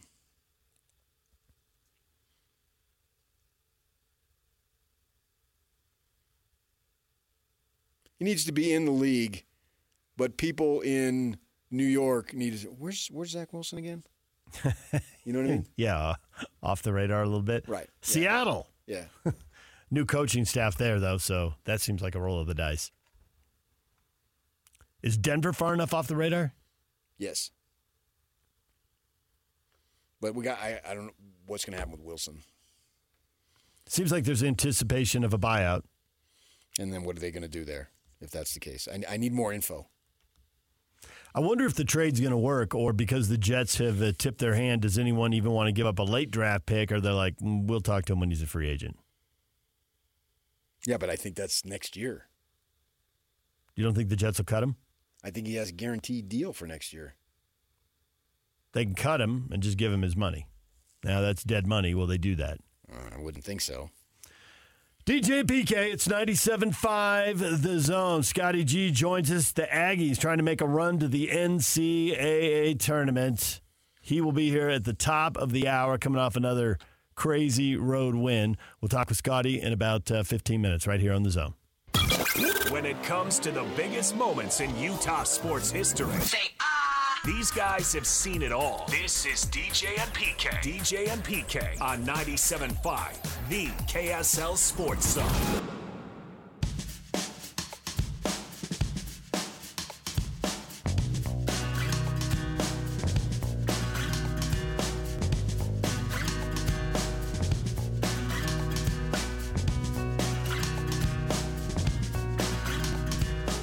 The band of the day today is Blink-182. House Band of the Day brought to you by Live Nation. For all live concert and events in 2024, check out livenation.com. Later this morning, we'll be giving away Def Leppard tickets. Win a pair to see Def Leppard at Utah First Credit Union Amphitheater September 10th. Tickets will be sent via email 4 to 6 weeks prior to the show date. You love your college football. You hate your playoff. You encourage, discouraged, or just ignoring the stories that are coming out about the 14-team playoff. 2 bids for the Big 12 guaranteed if the current negotiations and reporting hold true by the time they finally sign the thing. 3 for the Big 10 and SEC, 2 for the ACC and the Big 12, 1 for the Group of 5, and then 3 at-large bids. Sounds like there was an argument of expanding the thing. Why would he expand it just to let in 6 teams from your league? I think what we're doing is decreasing the emphasis on the regular season, but the game is so big that I don't think it'll have necessarily a big-time negative effect. You look at the NFL, we look at anything. We're so playoff-driven, no matter what the league is. What are you doing in the postseason? That's when it matters. And I think in the NBA, it's taken a major hit. You can spin it, and they can concoct a play-in and a tournament, regular season, whatever. But none of them are really going to make a difference. The big play-in thing, it's just a trumped-up thing. Fine, trump it up. I just don't think it matters that much. I mean, you had teams last year, Dallas, that just didn't even want to get in it. They didn't care about getting in it, and so it's not like they were dying. That man, this is we're gonna have a play-in game. We got to win this so we can make the play-in. That didn't really work. But in the NFL, that hasn't really been such a big negative. The postseason, it's worse. They've increased and enlarged the playoff, or the playoff, right? So with that in mind, I think it's the same thing here, and so it'll decrease the emphasis on the regular season. But everybody who is into, whether you're into pro or college or even both, when Saturday comes around, when Sunday comes around, it's still a big, big deal to go and watch the games because it's an event. Football is an event. 12 college games, 17 NFL games in the regular season, different than 82 in the NBA. Right, and people party hours before. Hours, but I told you. It's always, My cousin asked me, her husband has jet season tickets. Why does he leave at 8 o'clock in the morning for a 4 o'clock start? You know, you scout out your spot, and it's what you do, and you look forward to it all week. And that's life for you, and that's great. I'm all for it. You know, that's what, just be responsible with the alcohol is what I ask, obviously. So with that in mind, sure, go ahead, do it. I mean, you're going towards the pro model. Just acknowledge it. Sorry, academic snobs. It's not first and foremost an academic endeavor. It's never been. It was just a charade with questions for the student athletes and all that and other nonsense. No, if Johnny or Mary want to go get a strong education and get a degree, they will. If they don't, and they're just using this because there's some rule that I've got to use this as a way before I get to the NFL or whatever league it is, so be it. And all right, fine. That not everyone has to have this great education. If they have tremendous athletic talent. We would like this in a junior high principal world. Everybody gets a trophy and everybody treats everybody fair and you value education, but not everybody does that. And if you're a big-time prospect, that's where your emphasis should be. Fine, go ahead and do it. So from that perspective, so go ahead and do this. See what we got. Emphasizing a couple leagues more than the other leagues, not really surprising. That's where it's going. The Big Ten and SEC are going to run the show, so they get more guaranteed bids. They'll probably get more of the at-large bids, too. That's how it's going to play out. And it comes back to what you say about the professionalizing. Seems pretty clear they're going to pay athletes here one day pretty soon. We'll see how they figure out how to do that, get the lawyers involved, do it in the right way, which costs the schools less money, whatever that turns out to be. Yeah. But that's where they're headed. So they'll get their guaranteed 3, and they'll probably get the most of the at-large bids, I would expect. Well, if they're the best teams, so be it. What do I care if it's just from one league? Why does it have to be a socialist system where everybody gets a piece? No, earn it. Yeah, but it's getting chosen by a committee. Can you earn it? Yes. Yeah, I mean, you're the junior high logic, and everybody's fair, and we treat everybody the same, and everybody loves one another. That's a fantasy world. It's fun to make fun of me. I get that, but you've been against sports judging and the committee picking the 4 teams. It's an invitational, so that doesn't turn you off at all. Did I watch every single game? I'm in Hawaii. Did I watch the national championship game? Mm-hmm. Yeah. Sure it does, but so what? DJ and PK, it's 97.5 The Zone. Scotty G is coming up next. Stay with us. The Aggies, a rare Friday night game, taking Saturday off. They got a Friday night game, just 3 to go. We'll talk with him. Is this team going to be different when it gets to the postseason? That's next. Stay with us. This is DJ and PK, Utah's highest-rated sports radio morning show for over 20 years. Ridiculously good. Presented by Murdoch Hyundai, Utah's #1 Hyundai dealer for 16 years in a row on 97.5, the KSL Sports Zone.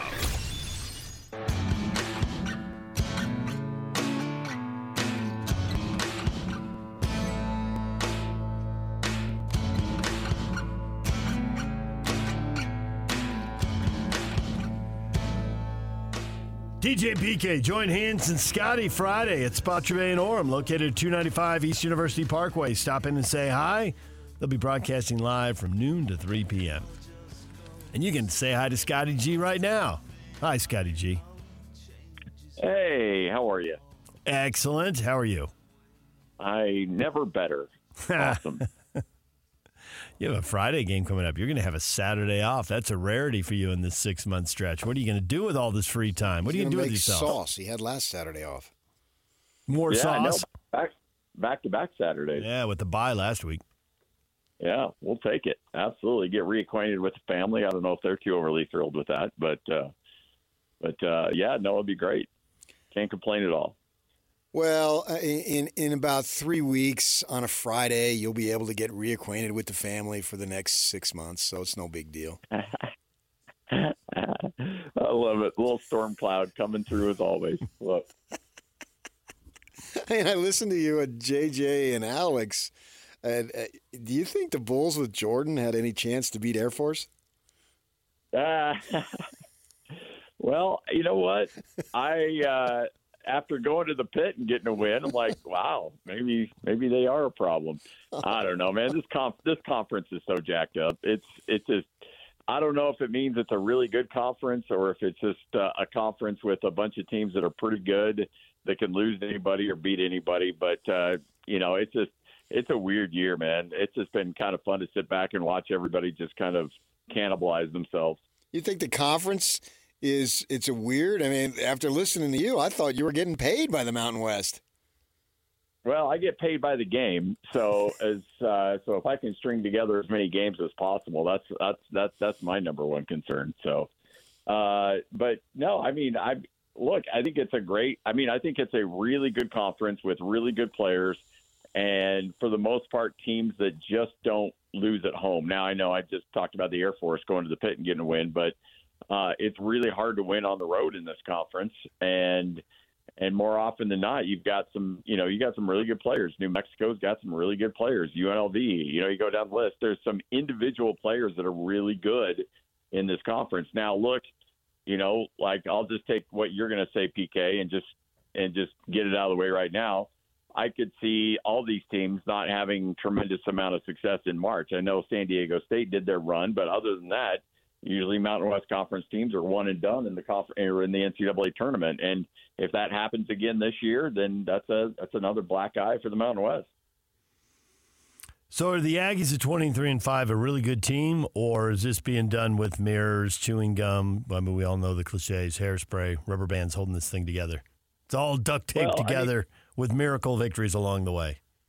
Well, yeah, I mean, look, they should have lost to UNLV. They had that miraculous 5-point play that got them a win in UNLV. They got the tip out on the missed free throw against Boise State that they were able to get a layup in as time expired to send that game into overtime. And then, of course, You got Darius Brown, who banks in a three on the road against Fresno, a game that they should have lost. I mean, even Danny Sprinkle said in the postgame, he's like, yeah, you know what?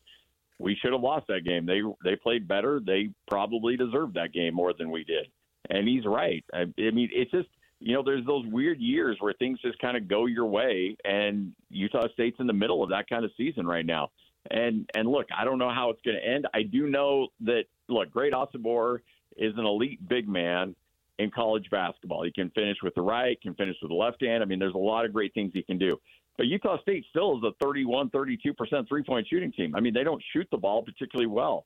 But, when it gets down in crunch time, they're making plays. So I think a lot of us, even the coaching staff, is looking at this team going, I'm not exactly sure how they're doing this, but they're doing it because you look at the individual parts on this team, and there's some issues.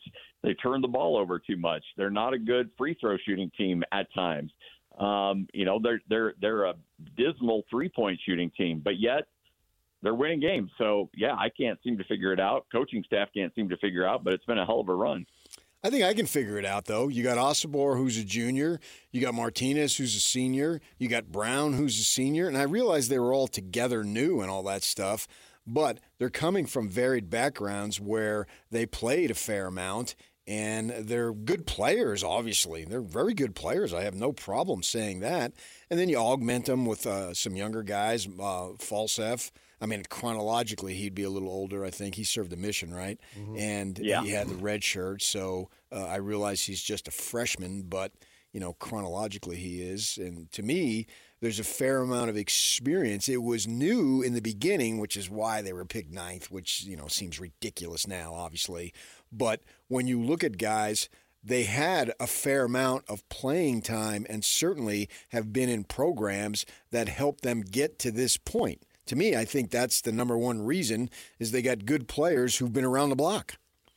Yeah, and I mean, you're right. You look at the D1 experience, and they're right up there, I think, top 35 in the country in players. And you got a point guard in Darius Brown who's 4 years older than Keontae George. So, I mean, look, there's the experience factor is real, but Darius Brown wasn't doing this at Montana State. Great Osobor didn't start last year for Montana State. And so, they've got experience, but they weren't doing what they were doing last year. Yeah, but neither was Jimmer Fredette early in his career. Yeah, I know, but these guys are seniors. I mean, right, and by the time Jimmer was a senior, look what he did. Now, that's an extreme example.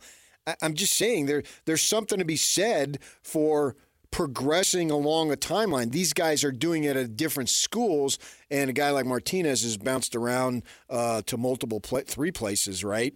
But the natural progression is if you stick it out, you should be better. These guys have not stuck it out at their individual schools, and with the Montana guys, state guys, just because obviously the coach and they followed him and all that. But it's not. It's a surprise that they're this good. Don't get me wrong. I'm not saying that it's not that.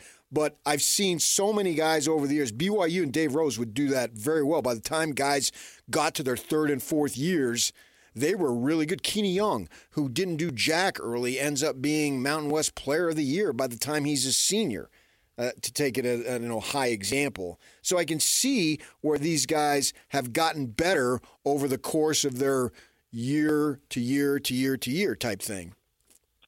So in the course of this conversation, you just went from Utah State being a first-round bounce to now being a Final Four team. So that's no, I would say Final 2. Okay, all right. At this level in the Mountain West. Yeah, no, I got better you. than we anticipated by far. Osobor, way better than we anticipated. But you look at that body, you look at that size, and you look at that experience, okay, it's not out of the realm. No, it's not out of the realm. I don't think that anybody could have. Now, obviously, nobody in their right mind could have projected this, but I don't know if anybody even projected this team would be playing on Thursday in the Mountain West Conference tournament and not having to play a first-round game. In October? I totally see it. Yeah, I see where you're coming from. Yeah. Everything was brand new. No one had any idea how it would come. Now Sprinkle is the runaway coach of the year and maybe national coach of the year. And he's going to do well in the Big 12 next year. I'd say more Big 10. Where's Washington going to be next year? Yeah, Big Ten. Yeah. Before we worry about next year, with 5 teams separated by 1 game, can you handicap the conference tournament that is almost upon us? No, not at all. And because you have teams that all right, so let's just go down the list. You got Utah State, certainly can win the tournament. You got Boise State, who could certainly win the tournament. You got San Diego State, obviously can win the tournament. And then you go down to Colorado State, who can easily win this tournament. Nevada can win this tournament. UNLV, with the stupid Rebels chant that you'll hear over and over, they can win the tournament. Yeah. I mean, this is from top to bottom. And look, PK, you covered that conference, back in the day. I don't know if there's been a year. I know certainly in my 7 years of calling games in this conference, I've never seen it where you've got legitimately 7 teams that can win the conference tournament. Now, look, Colorado State a week and a half ago was a top 25 team. They were nationally ranked. There's a good chance they're playing on Wednesday to start the tournament. Yeah, they don't get a first round bye. I mean, that's absurd that they're in that situation, but that's just where this conference is. And frankly, it's been a selling point for Danny Sprinkle and his team, being like, hey, look, you're number 1 right now. If the season ended, you'd be regular season champs. You'd be the 1 seed. But guess what? If you stumble, which they should have done against Fresno, if they stumble at San Jose or if they lose to Air Force, then guess what? It can all come crashing down immediately. Because everybody's just bunched up there near the top. It's been a rallying cry for these guys, and it didn't keep them focused the other night against Fresno, but you certainly hope it will be the case against Air Force and San Jose. I think at worst they only lose 1 more game, but I think they'll win out. But the great thing about it for them, they don't have to go to Vegas and do anything. They'll be fine. They'll get a decent seed in the NCAA tournament. They've already proven. And as far as your conference goes, I'm not sure there's a superpower at the top like we had with Utah, but in the Mountain West and going back to the WAC, or maybe San Jose State or BYU. But the depth of the conference is outstanding. And it doesn't need to politic. We were talking about this the other day. The BYU media for the last 13 years, the West Coast Conference really isn't that bad. It doesn't suck as bad as you think, right? Well, now no one's saying that at BYU. They don't read that storyline is out the door. To me, nobody needs to sell the Mountain West on how good it is this year. It speaks for itself. Yeah, and it's been fun to watch. Now, again, back to our previous point, they've got to back that up with wins in the NCAA tournament. Whether it's Utah State or, San Diego State certainly did their part last year, but, they get 5 teams in the tournament last year, and everybody's one and done. They get 4 teams in the year before, everybody's one and done. Outside of what San Jose State did, or San Diego State did, which was awesome. But again, they've got to make a bigger mark. There's just no doubt. They've got to be better in that regard. And I think they have at least 2 or 3 teams that'll be in the round of 32. I would certainly hope that's the case. And again, I get paid by the game, so that'd be nice if So you're in favor of a deep NIT run, which isn't going to happen. The team's overachieved. No, they're not going in. I know. The team's overachieved. Those 3 games Scotty listed for us earlier, the difference between 11-4 and 8-7, they could be right there with CSU. There you go. But since you say that, Scotty, and because Aggie fans, you know the history as well as anyone, 1 tourney win in 50 years. What does this team have that maybe other teams didn't have that could lead to an NCAA tournament win? Or is it this is a lot of fun and you get to the NCAA tournament and then it's one and done again, which makes Aggie fans shudder? Well, I do think what this team has that you don't – like last year's team, and I told you, I came on the air before they played Missouri, and I said, look, if they're not shooting threes, they're done. And I think they started out that game like 1 of 12 from 3, and Missouri beats them up and wins by double digits. Because, that what we're seeing at BYU, I love schematically what they're doing. But, again, if they're not shooting their threes, they could be them. They can get themselves in trouble really quickly, as we saw like against Kansas State. And that's how Utah State was built last year, more so than BYU. I think BYU's got more options. to kind of adjust throughout a game if they're not hitting their threes. Utah State was just strictly live or die by the three. When you've got an elite big man who has a back-to-the-basket game like Great Osobor, and you don't necessarily have to be hitting outside shots, I think that you've got a chance, especially when you get up against an NCAA tournament team that doesn't necessarily know you or has scouted you well and, may not know how to bring a double team against him. Because right now, Osobor is the kind of guy, if you get him one-on-one in the post and he has good position, he will finish, and you're going to look silly because he's got so many moves down low that he's just difficult to beat. So that's an element. If you took Great Osobor and put him on last year's Utah State team, you'd have yourself an elite team. If you took any of Utah State three-point shooters and put them on this year's team, if Stephen Ashworth sticks around, Utah State's a really dangerous team at this point. But I do like the fact that they've got an opportunity with a guy in particular, and then other guys that can help out that can get you high percentage shots from two, and that should be able to keep you in a lot of games against some high-level teams. Yeah, there's no worry there. They've got three really good guards. Brown is a clutch player, and then you got Falseff, who's shooting 56%, and you got Martinez, who's shooting 48%. Now, the latter two, Brown and Falseff, and they're Falseff not the great three-point shooter, but he can run an offense fairly well. He's got a nice physical presence to him. Martinez can score. He could score when he was at Utah 10 years ago. And you saw him, okay, this kid's a player, and then, they leave and all that stuff. And Brown's a big-time player. He has no fear. He can make shots. It's fun to watch him play. That three that he banked in, the idiot Fresno guy decides to jump for some reason, and then he jumps to his left, and to Brown's left and not his right, and he makes that shot. This guy is a clutch player. I don't think there's any question about that. I'm not talking about them running to the Elite Eight or any of that stuff. I'm talking about them winning a game in the NCAA tournament. At this point, I would, unless they got some crappy seed or somebody, Jerry McNamara for Syracuse goes for 45 like he did against BYU in that first round several years back. I expect them to be in the round of 32 because they have the nucleus and the ingredients to succeed in any tournament that they're in. There you go, folks. I like it. Let's go. Yeah. I want a BYU Utah State second round game in Salt Lake. That's not too much to ask for, is it? It would be awesome. We love storylines and right across the street. Yeah. Let's do it. Okay. Selection committee loves their storyline. Family on three. Yep. Yeah. I don't think they're really slotted for that, though.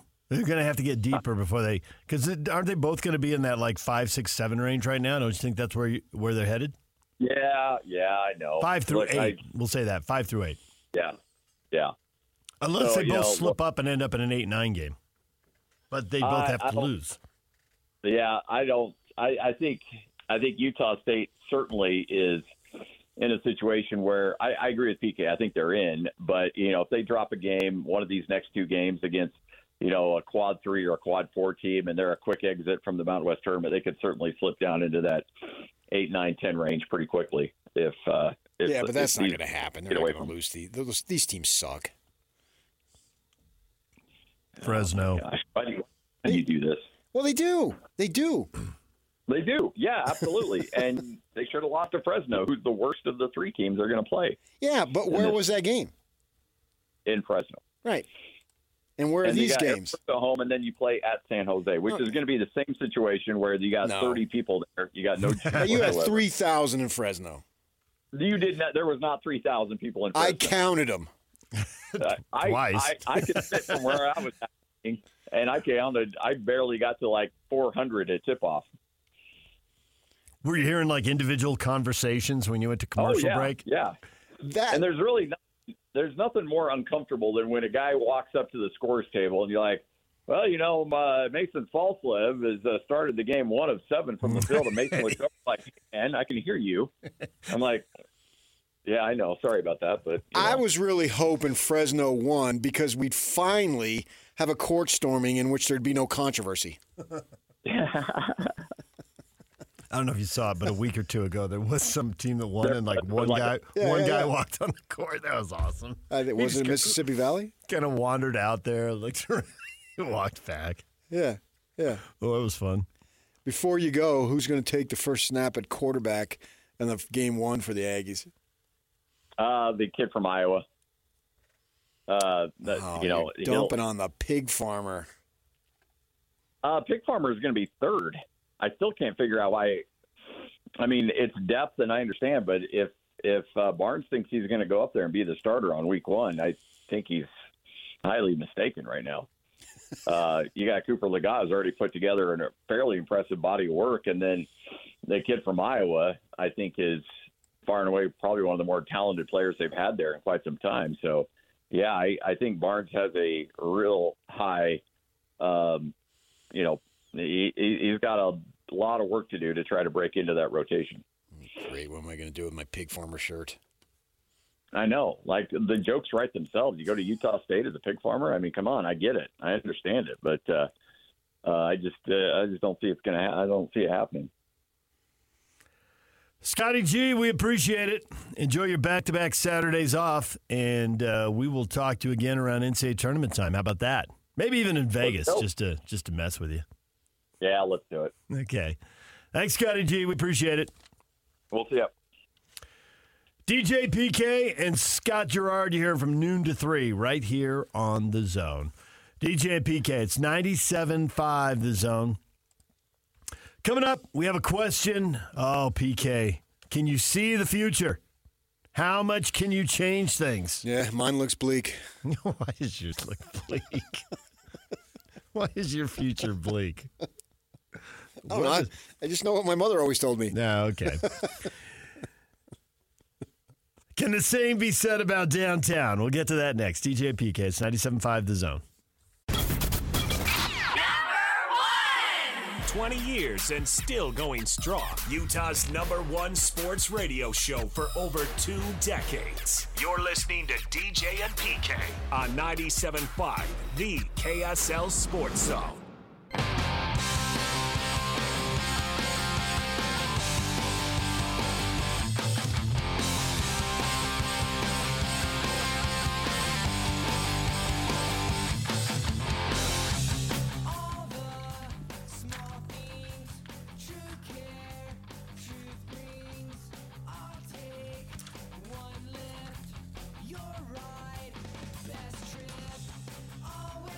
Nominate the youth sports volunteer that you know for the Hercules Hero of the Week. Submit your nomination at kslsports.com/contest and then listen every Thursday afternoon to JJ and Alex for the winner. Help us celebrate the efforts of those volunteers making an impact with the Hercules Hero of the Week. And it's sponsored by Hercules Credit Union. DJ and PK. Ryan Smith had a tweet. Downtown Salt Lake City is the heart of Utah. Our efforts are not about an arena. It's about revitalizing a downtown that desperately needs investment. Imagine a downtown experience like this with the NBA and NHL at its core. Sweet. What do you think of that? Who's going to pay for it? Who's going to pay for it? People are all over the map on this one. Brooks is all on board. Do it. Brooksy? Brooks, do it! Exclamation point. No long rambling from him. Get her done. That's all he says. Kyle, no thanks, unless paid for by owners and investors. Even if it's money generated by raising taxes on hotels, cars, rentals, etc., why not raise those fees, taxes to fix other problems in the state? Education. Get PK's wife a raise. Or lower state gas taxes. 17th highest in the United States. Those are just 2 examples. Raising those taxes that would impact tourists would be better suited to fix other problems than helping the business ventures of billionaires. Yeah, I mean, I get that. That we're talking Joe Blow, average citizen here, who's some are struggling, but I like to use the word grinding. I think both those things are probably true. You got a job. Struggling probably, some people are. And there are other people, they're not struggling, but it's a grind. And they're maybe looking at expenses. Like, we're doing okay now, but, man, that 8-year-old kid needs to go to college in 10 years, and we're not saving for that. How are we going to do that? So maybe they're not in trouble in the moment, but they're looking at retirement or college or who knows what and thinking, okay, how are we going to pull that off? Get a loan like I did. And then you don't even have to pay the darn thing back. Even better. I have to pay every penny of mine, Christian. Every freaking penny. I paid every cent.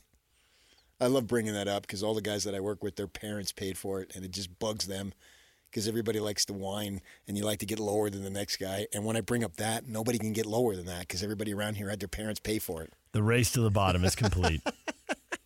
So I got them. I got them on something. My parents didn't pay for a freaking thing. I get that, but I think Sam Farnsworth at Channel 5 had a tweet I saw that, well, if we don't do it, some other city's going to do it. And why not us do it and then benefit from it? Okay. Yeah. And that picture, that artist's design, looks super cool. It did. I was looking at it trying to figure out, okay, where is that? What's the angle? You know what it reminded me of? If you are on the Strip and you're walking west towards T-Mobile. Okay. You got the MGM other arena that they have there, and then you got all these restaurants and shops and everything, and it's like a huge outdoor thing. I've gone to games there. I've gone to concerts there. And it really, that's the first thing I looked at. And when you're going from the Strip, walking towards I-15, and that's what it looked like. And then at the end there is T-Mobile, right? Mm-hmm. And and if you've made that walk, and many of us have, you know what I'm talking about, and it's really cool.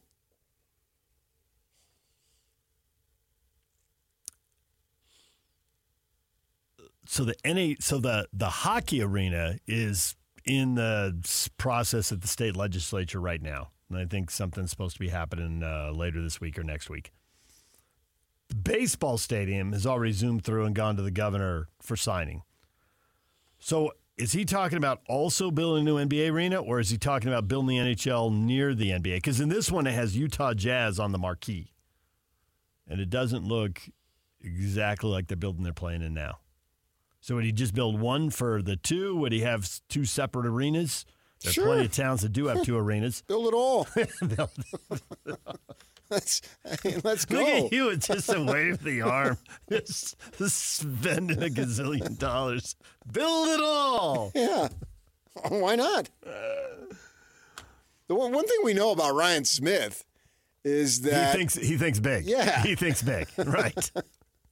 Right. We don't need to debate that. That ought to be pretty clear. And build a replica of the Masters right next to it. So you go to the game, play golf. And sure. I mean, that guy's mind, who knows what he's got in there. But it's not small. Russell couldn't be less interested in the NHL. Dustin, I love it. I don't like hockey, but I would go to a hockey game if it was in Salt Lake. Yeah, man, that's not the point, whether you like or dislike hockey. It's the thing that I don't get, and I just don't have the mind for it. I mean, I understand the argument.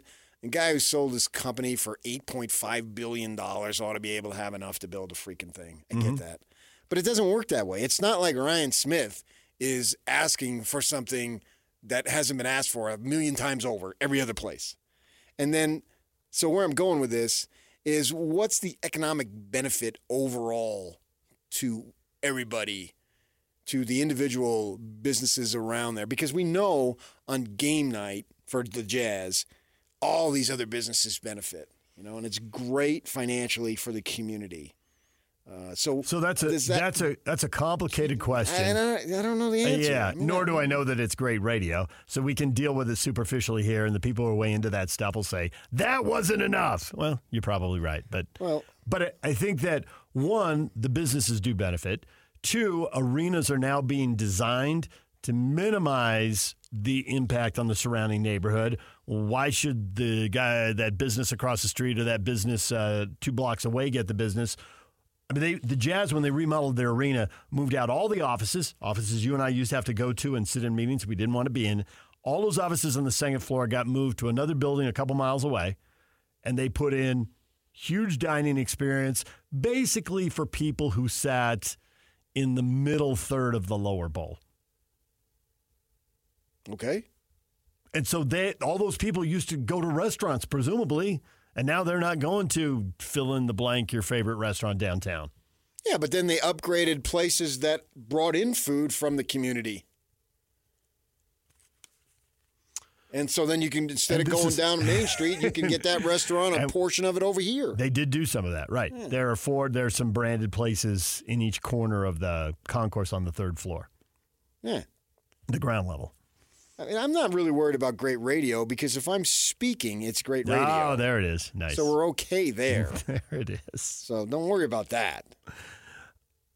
The $900 million for the baseball stadium, which is $30 million over 30 years, which they did change at the last second. I think where they're getting the money from. I think the hotel taxes are out and they're doing a special taxing district. I think the people in the southern end of the state are like, well, why are we paying for a stadium that's 4 hours away? Forget that. And so I think they redid where they got the money from, and there's a Fair Park district. I don't know what its boundaries are exactly, but I guess the theory is the immediate area will benefit, so the immediate area should pay. So whose ward is it in? Gotcha. I don't know. I can't identify the wards and stakes and help you out on that.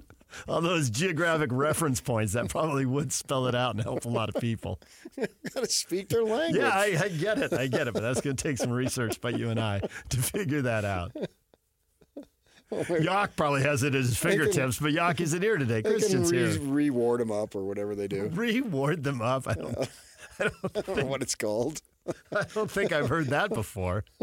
Reward them up. They change boundaries and stuff. I think we're all aware of the general idea. Reward them up. Yeah. Okay, I forgot what the point now was. You're just a question of, do we want it and do we want public money?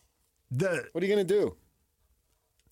Well, $30 million a year for 30 years. You're the business guy. What are you going to do? With the amount of money changing hands, that doesn't seem like a lot to have Major League Baseball. And I know there's studies in these that people who don't want it to happen will cite and say, well, you don't get it back. And that's true in a lot of cities. Right. Oh, yeah, there's somebody probably posted it at the bottom of this, and if they haven't, they will. All the studies show. I've never gone through the studies. How good is the data in the study? Yeah, I don't. I'm like you. I don't have a mind to drill that deep into this. I do think that it's a little different in some cities than it is in others. In a place like Utah, when you're not viewed as major league or you have a bad rep, can you use sports to change that around and make a town seem cooler? Yes, I think you can. Sports is that important in our society. How do you measure that? Yes. How do you measure that? What town has become cooler? Salt Lake City. People come to town here. They come for the first time. They've heard all the stories. They've heard all the jokes. What are we back to the mayor? We have homosexuals and you can get a beer? I mean, that was her whole speech at the All-Star press conference. That is definition of cool? Not exactly, but is it when people come here, what are they expecting? The sidewalks roll up at 6 o'clock and all that stuff. And if you come here and you have an experience that you can have in another city, you start to think, well, maybe that place is getting a bad rep. Okay, but who gets to decide the definition of cool? Every individual person who comes through town. Yeah, there might be somebody's thinking, oh, great, so I can get a beer here, and then I get 10 beers, and then I get in a car, and I plow somebody over. You've gone to Jazz games. Is that any different than going to, and you've gone to the NCAA Tournament, presumably, at the arena. Is that any different than going to the NCAA Tournament or a game anywhere else? I don't know. I'm not sure. I'm not sure where you get at. It's not that different here. It's the same thing. Walking down the street to go to a game is like walking down the street and going to a game. Okay, now I know what you're getting at, and I agree with you. And so I think that having that common experience that a lot of people have is valuable to a place that has a bad rep. I don't know that it's as valuable in fill in the blank city, Los Angeles or San. See, I don't know that you can't cool up your town. I walk around Kansas City and Minneapolis when I was there traveling for soccer, and I thought their downtowns were dead and were absolutely quiet on the weekend. And I think anybody who'd been walking with me would have thought the same thing. But they have a rep. They've got all these sports teams. Nobody really talks about, man, Minneapolis is pretty quiet. It's Saturday at 1 o'clock. I've been downtown here when it's pretty quiet Saturday at 1 o'clock. See, people, Salt Lake, there's nothing going on. That's not going to change. Yeah, I've walked around Kansas City and Minnesota. It's no different. But how much are Kansas City and Minnesota viewed different? Because they got a lot of sports teams. It's viewed different here, and there's this huge elephant right over here, and you don't want to touch. Religion. We've already did. And that's never going to change. What do you mean not touch? We were just talking about ward them up. Yeah, me. I mean, that's never going to change. It's always going to be that. Sports teams ain't going to change that. That's never going to change. And there's a lot of people who don't want it to change in the first place, and they're darn well happy about it. That's probably true, but I do think the town's rep has changed over 20 years and over 40 years. I think living in the town, it's changed. Right, don't you think it's changed over 30 years that you've lived here? I live out in the burbs, so no, not really. Oh, really? It's the same people. Every time we have a community event, people show up, and then within 15 minutes, the non-Mormons are over there, and the Mormons are over there. And away we go. It's the same. It's been the same thing that way for the 30 years. And I've lived in a mile radius the entire time. I moved, this is my second house, and I moved 1 mile, less than a mile south. About in the same neighborhood. Yeah. And, so that doesn't mean don't try. I'm all for it. It's keep trying to make it better. But what's your definition of cool? There's other people saying, that's not cool. I don't want that. And that line changes with every generation. Yeah. What we thought of our parents, what our kids think of us, what our grandkids, And that always changes. But I do think sports gives you something in common with everybody else. And there's no question about it. But I think if you're trying to cool up the town, it's like BYU for the last 13 years. The West Coast Conference really doesn't suck. It really doesn't suck. No, it's not that bad. Nobody believed it. It sucks. It's high school gyms, and you got Gonzaga, St. Mary's, and BYU. And Gonzaga and St. Mary's, their arenas, you could fit them with about 7,000 to spare at the Marriott Center. And that's what it was. You're a family that likes to go out and eat a lot. Don't you think there's way more places to go out and eat than 30 years ago? Things about everyday life that change. And to a certain degree, even though they're trying to capture. That's not cool. That's just progression. There'll be in 30 years from now, there'll be more. I've said this 1,000 times over. In 15 years, this community is going to look way different than it does today, as it looked way different 15 years ago and 15 years beyond that. That's going to happen whether they have a sports team here or not. I was about to say, and the people who are the sports team think the place will just naturally evolve without building sports arenas and stadiums. But I'm all for it. I hope they get it. The more sports, the better. Whether I'm a hockey fan or not, who cares? Josh, in my opinion, if Ryan wants us to pay for his hobbies, he needs to make us part owners or treat us like the investors we are. Otherwise, pay it yourself, Ryan. It's cool, man. If we can just have Taylor Swift here for just a day. I mean, nothing against Nikki Haley, but, man, if I could get Taylor Swift here. Taylor Swift in the baseball stadium. Concert time. You talk about cool. Take me now. Cam says I'm all for it. Taxes are being raised regardless every single day with nothing of real value to show for it. There should be more of an upcry about nothing coming from our current state taxes than we're seeing about the investment into our cities. Reinvesting money and resources in your community is not a bad idea. Some might say it even helps generate more revenue and taxes. That's what I'm talking about. He wants stadiums. Bring it. If it does that, great. I don't know if it does that. That's so far out of my league, man. Not an economist here. I'm just going to go watch a Jazz game tonight and enjoy college basketball and then wait the countdown for football after the basketball season ends like we do every year. Talk about simple. That's me. Brent, I have no problem with this at all. Heck, the state wastes millions every year on stupid lawsuits. Why not spend the money on something we can all use? Precisely. I hate stupid lawsuits. Ryan Smith is worth billions of dollars, Larry says. He wants this. So let's let the man who has the billions pay for it and not raise taxes of folks trying to feed their kids and pay for $4 for a gallon of gas. Yeah.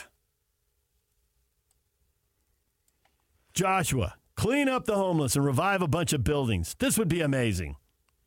Okay, would you be fixing homelessness or would you just be moving people to another neighborhood away from your sports stadiums? I don't know. That's I would too deep probably for me, pick, man. I would probably pick the latter. Okay. All right. Mitch, I don't really care what they do. I think I'm going to have to move out of Utah and go to Kansas to be able to buy a home anytime soon. Well, but Kansas is cool. You just told us that. Kansas City. Yeah, but they're right next to it. Kansas City does sit on the state line. There's Kansas City, Kansas, and Kansas City, right Missouri. across the street, man. Yeah, across the river. Are all the talks of moving the Jazz to the south end of the valley dead, Garrett asks? I sure hope so. I don't know. Are they? I don't follow it. It does seem like that has all stopped now. I'm sure it could be revived if he doesn't get the deal he wants in Salt Lake. Huh? What would stop him from going somewhere else? I mean, that's a pretty old story in sports, isn't it? Play one against the other? Teams leaving one. It's happened a little bit in Phoenix. Reminds me of when I was in college, if you get my drift. Not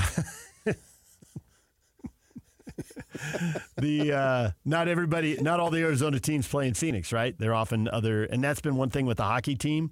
They go to one city, and so then the city that doesn't have it weighs in on the no campaign to shoot down the other city's bid to get the hockey team. Tempe, now they're trying Mesa. Right. Yeah. But meanwhile, if you're Phoenix or They used to be Scottsdale or in Glendale, Yeah. you're like, yeah, we'll help you with the no campaign. We don't want them getting a place in Mesa or Tempe. Right. We want them in our place. Sure. So that's hardly new. I mean, we know that the Lions were downtown. They moved to the Pontiac Silverdome, and now they moved back downtown. Yes. So that kind of stuff happens. Same thing with the Pistons. Yeah. DJ and PK, it's 97.5 The Zone. Christian must have been enjoying that. Christian Yock would have been yelling at us to go to break. We just blew through that. We're a break behind now. DJ and PK, it's 97.5 The Zone. This is DJ and PK, Utah's highest rated sports radio morning show for over 20 years. Ridiculously good. Presented by Murdoch Hyundai, Utah's #1 Hyundai dealer for 16 years in a row on 97.5, the KSL Sports Zone.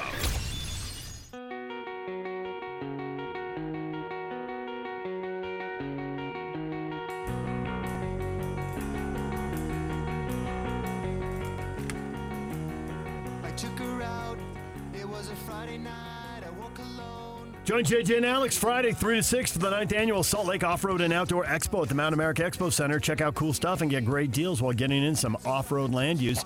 Get your tickets at slorex.com. That's SLOREX.com. Kids 12 and under are free. We promised tickets. We'd better do it. Def Leppard. Caller 12-801-575-ZONE wins a pair of tickets to see Def Leppard at the Utah First Credit Union Amphitheater on September 10th.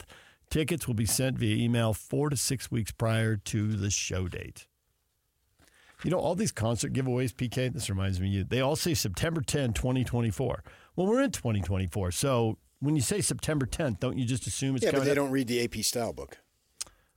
Okay, there's that. And then there's you've bought stuff on the wrong dates. Does that happen a lot? Do they feel like they really have to spell it out?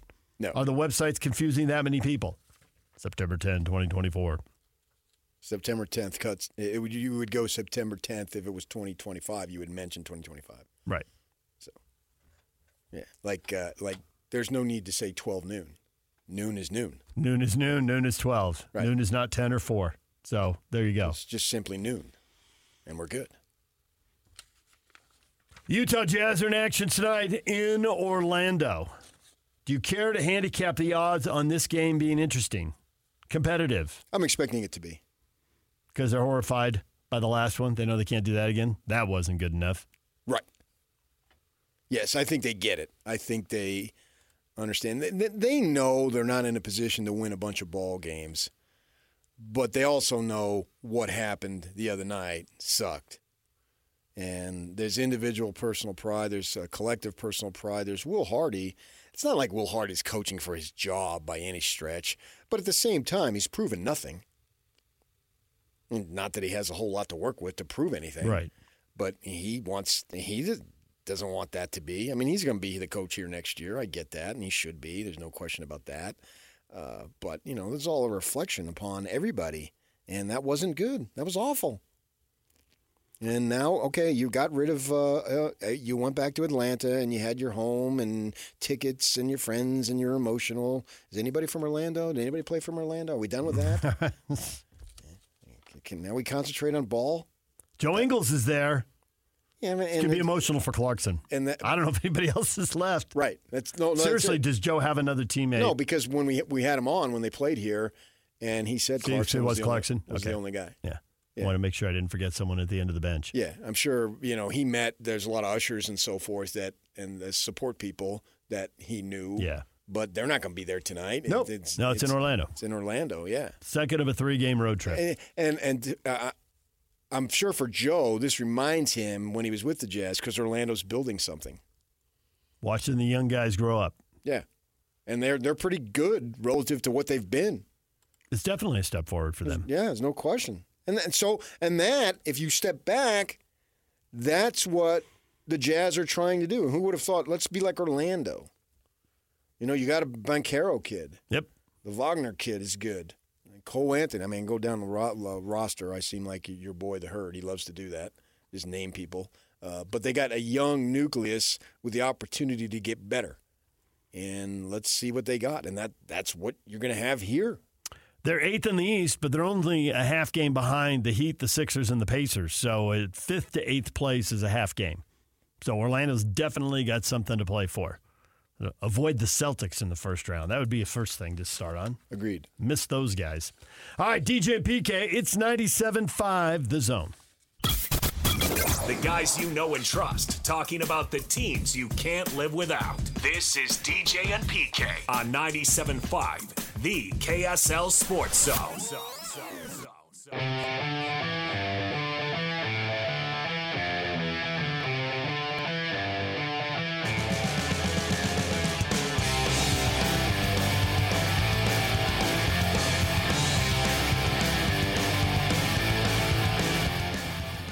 Join Hans and Scotty Friday. They're going to be at Spa Trouvé in Orem, 295 East University Parkway. Stop in and say hi. They'll be broadcasting live from noon to 3. Okay, I'm going to go and give old Hans a big bear hug. I'm going to lift him up in the air like he likes to do. Treat you like a rag doll. Except I can't. Break your ribs. He can do it to me. I can't do it to him. All right, I got two Shohei Ohtani stories for you. You ready? The star who transcends baseball. On the one hand, you got Travis Kelce over here with it's such a big deal. Every game, there's Taylor Swift in the really in the luxury suite. What, you hadn't heard? No. But Shohei Ohtani, you actually didn't hear nothing about him, and suddenly he announces he's married. And he doesn't reveal who she is, and he says he's asking the media to refrain from conducting unauthorized interviews. Now, I know you've been at spring training, and you've seen the foreign media. If a player comes over from Japan and he's got the kind of following that Ichiro or Shohei or any of these other big stars have. Whomever. Really. Right. They're all big stars, just if they made it. There's a lot of big stars who've come over. There'll be tons of media after him. And those are just the ones who've traveled to a different continent. So imagine what the interest level would be like and the media presence would be like back in Japan.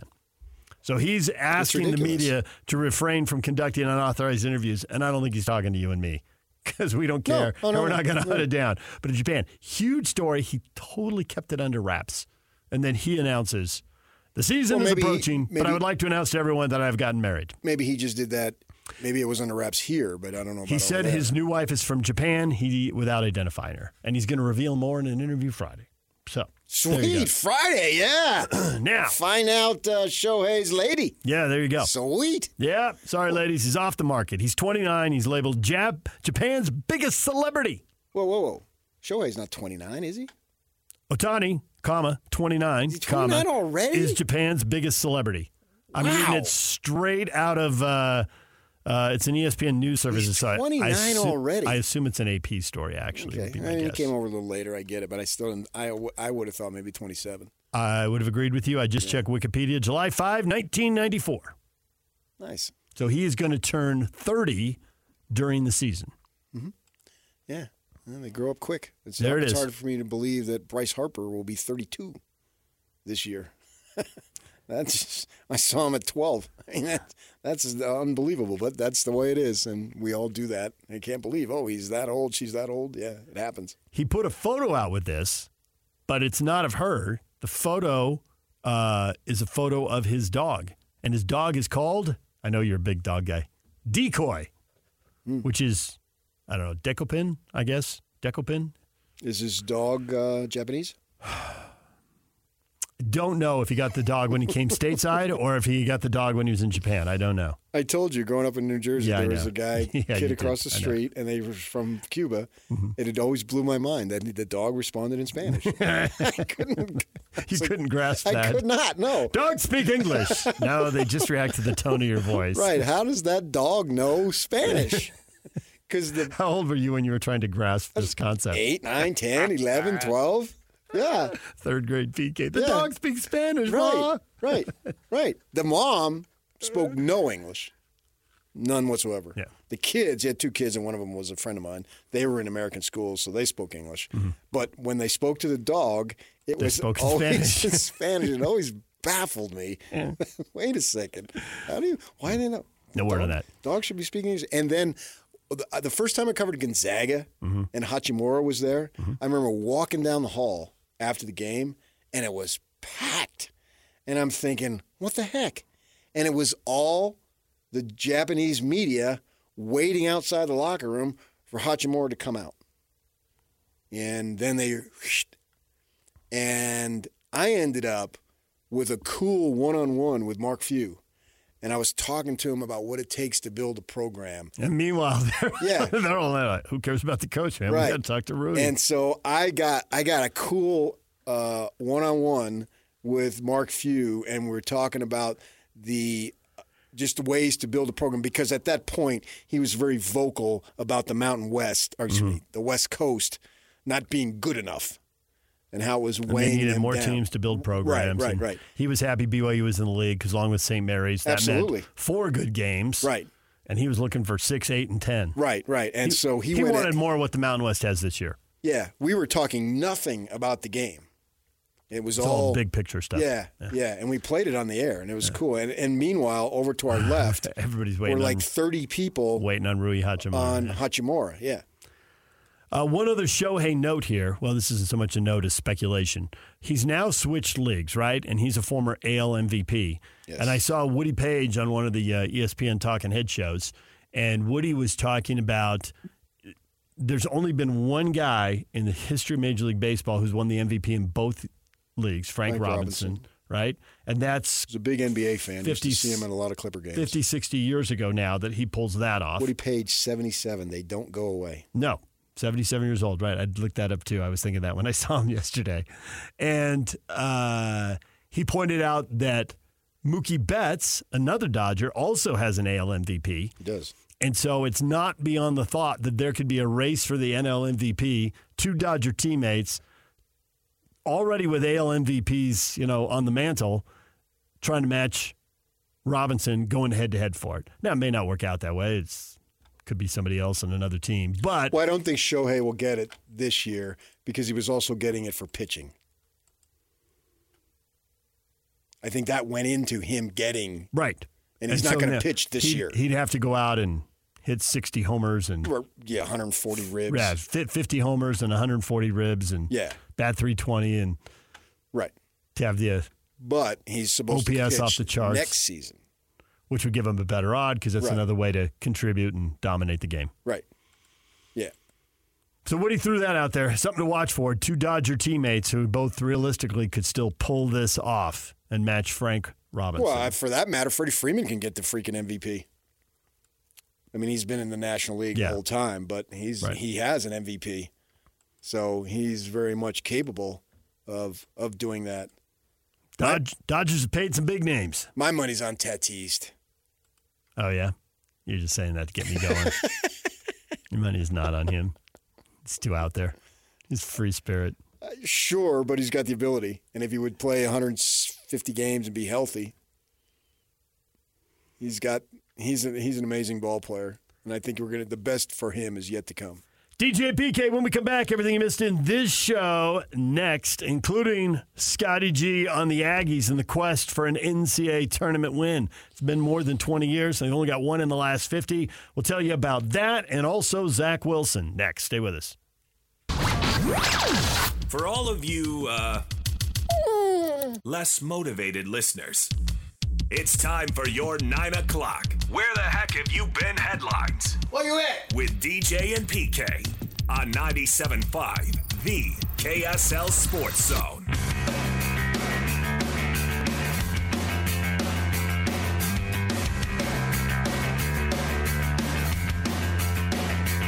I said, settle down, everything is fine. Take your eyes off the floor. She said, no, I'm not, all right. I lost my head on the door. She said, DJ and PK brought to you in part by America First Credit Union. Get the official debit card of the Utah Jazz, University of Utah Sports, Real Salt Lake, and more exclusively at America First Credit Union. Well, it's time to get you up to speed on all the things you missed in this show. 9 a.m. Slacker Radio Headlines brought to you by Tim Dolly Mazda Southtown. Find your new Mazda at the south end of the valley. Tim Dolly Mazda Southtown. That's Tim Dolly Mazda Southtown in Sandy. We had Scotty G on. One tournament win in 50 years, PK. Is this group going to be different? Will the Aggies break through in the NCAA tournament? Now, they got 3 regular season games to go. They got Air Force Friday night at home. You'll hear that game right here on the Zone. They got the conference tournament. Scotty said 7 teams can win it. We were out of time, so I didn't have a chance to get into a debate with him on this, but I think he's wrong. I think it's 6. Colorado State is 3-7 on the road. Are they really going to win 4 games in a row in Las Vegas? No, they're not. Yeah, but it's not on the road. It's not, but they're still Unless not going to win. play Vegas. Right. But I just don't buy that CSU is going to win 4 games in a row. Neither do I, but I mean, it's possible. He was making a point. He was of the making depth a point. of the league. The league is deep, and the other 6 teams. All right, I don't buy the Lobos, but that's still 5 teams, and that's still deep. New Mexico's dangerous. It is a great league this year. They need to toot their own horn and do all that stuff because they've earned the right, as far as I'm concerned. And they've had some great games too, and fans love great games no matter what you're rooting for. And I think, to answer your question, your statement, can they do it? Yes, I think it's legitimate. The players that they have, I don't know that they're playing above their capability. It's not a fluke, is what I'm saying. Osabor is a Mack truck.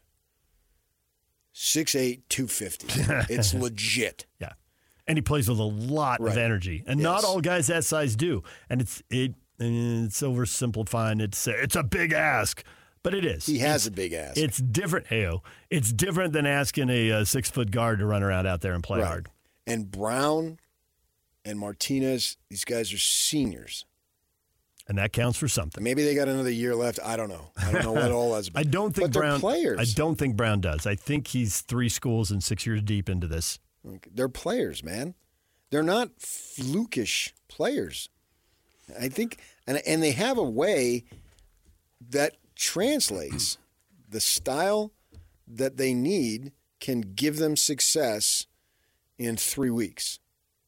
And they can get any team really can lose any game. You listed all the reasons that they can win. And they will probably be in a 6-11, 7-10, 8-9 game, and we know those games are pretty close to toss-ups. Very slight edge to the better seed in those matchups historically. Scotty listed the reasons they would lose when he went to too many turnovers, too many missed free throws. I mean, given how many close games are in the NCAA and given the way teams foul at the end of college games, if you're not a good free throw shooting team, well, there's the obvious Achilles right there. We've seen a lot of games lost in the NCAA tournament because people can't make free throws. Their guards will make them if they're in that situation. I hope they do win. For sure, I hope they do win. Absolutely. Another game, something that's only happened once in all the time we've been here. Their program right now isn't an underdog program this year, the team, but the program is. And so I hesitate to call them a little guy, but they're not perceived as having success. If you have one NCAA tournament win in 50 years, which is what they have, then if you win a game in the tournament, it's a really big deal. It should be celebrated. The fans are certainly going to enjoy it. They've sat through enough frustrating NCAA tournament losses. Why wouldn't they lose their mind and go nuts? Doing a deep run and doing what San Diego State did, that seems really unlikely for any Mountain West school. It's hard to believe they pulled it off. The Mountain West, as Scotty documented, has a lousy NCAA tournament record over the last 5 years. And they got hurt because the 2020 tournament that didn't happen, it looked like they had two teams poised to win a game or two in that tournament. Maybe they could have had two Sweet 16 teams, and we'll never know. Well, but nonetheless, they had multiple pros. Yes. Nonetheless, the conference needs some wins out of these 6 teams that look like they got a shot to get in. It does. There's a lot of pressure on them when they get there because they're going to get a bunch of teams, maybe more than ever, and then they look for validation. Yep. So they've got to find a way. Somebody's got to break through to get that, and then they'll put up the graphics on television. Yeah, and you don't want your league there 0-6, 1-6. No, not at all. Not at all, because this is a league that isn't going anywhere. You know what I mean? What do you mean? I don't know exactly. Well, there's not.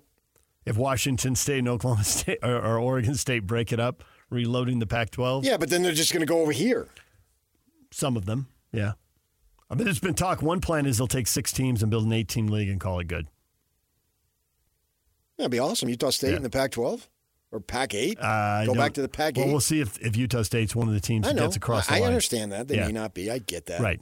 There's 2 or 3 locks, and then it's open season after that, and maybe the Aggies are in, and maybe they're lock? Vegas? San Diego State, Boise State, and Fresno State are the 3 I've read. Okay, what about Vegas? Because you're not. They'd be open season trying to get in, and maybe they would. Really? Maybe they would. I think they'd be a lock. Yeah. Okay. I'm not doing for any great athletic accomplishments. No, it's Vegas. You can play your conference basketball tournament there. You can play a football title game there. You can play it without it. Right. There's no Pac-12 team in Vegas. And Big 12 holding its media days there. There's no Big 12 team, so you can do whatever you want.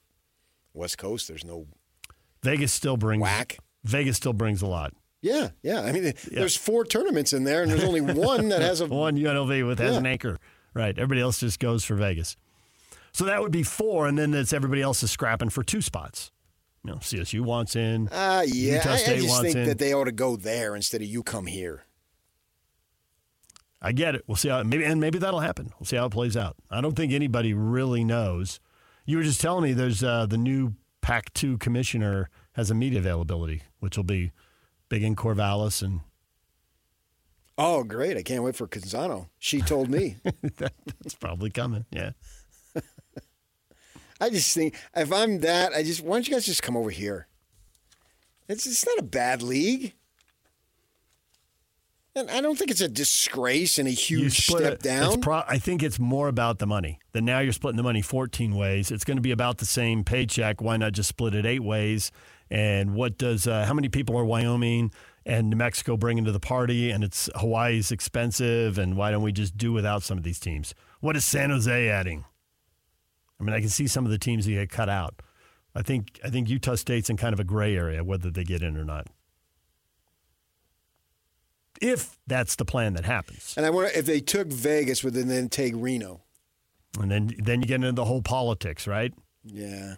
Are San Diego and Fresno going to be forced to leverage San Jose into the league? So then what does the Mountain West do? Take Montana State and Weber? Or a handful of Texas teams? The Texas States of the world? North Texas has been mentioned. Yeah, I don't know. Do the Dakota schools want to up their game? They're largely dominating at the level they're at. There's 4 of them. How many of them would want to make a move? And I think there's a bunch of schools in Texas. UTSA, North Texas, Texas State. That's 3 off the top of my head. UT San Antonio. UTSA. Grand Valley. I don't know if they'll make the move. It seems a little bigger jump. Hoops today. Are you ready? It starts at 3 o'clock. The Utah women playing Washington State.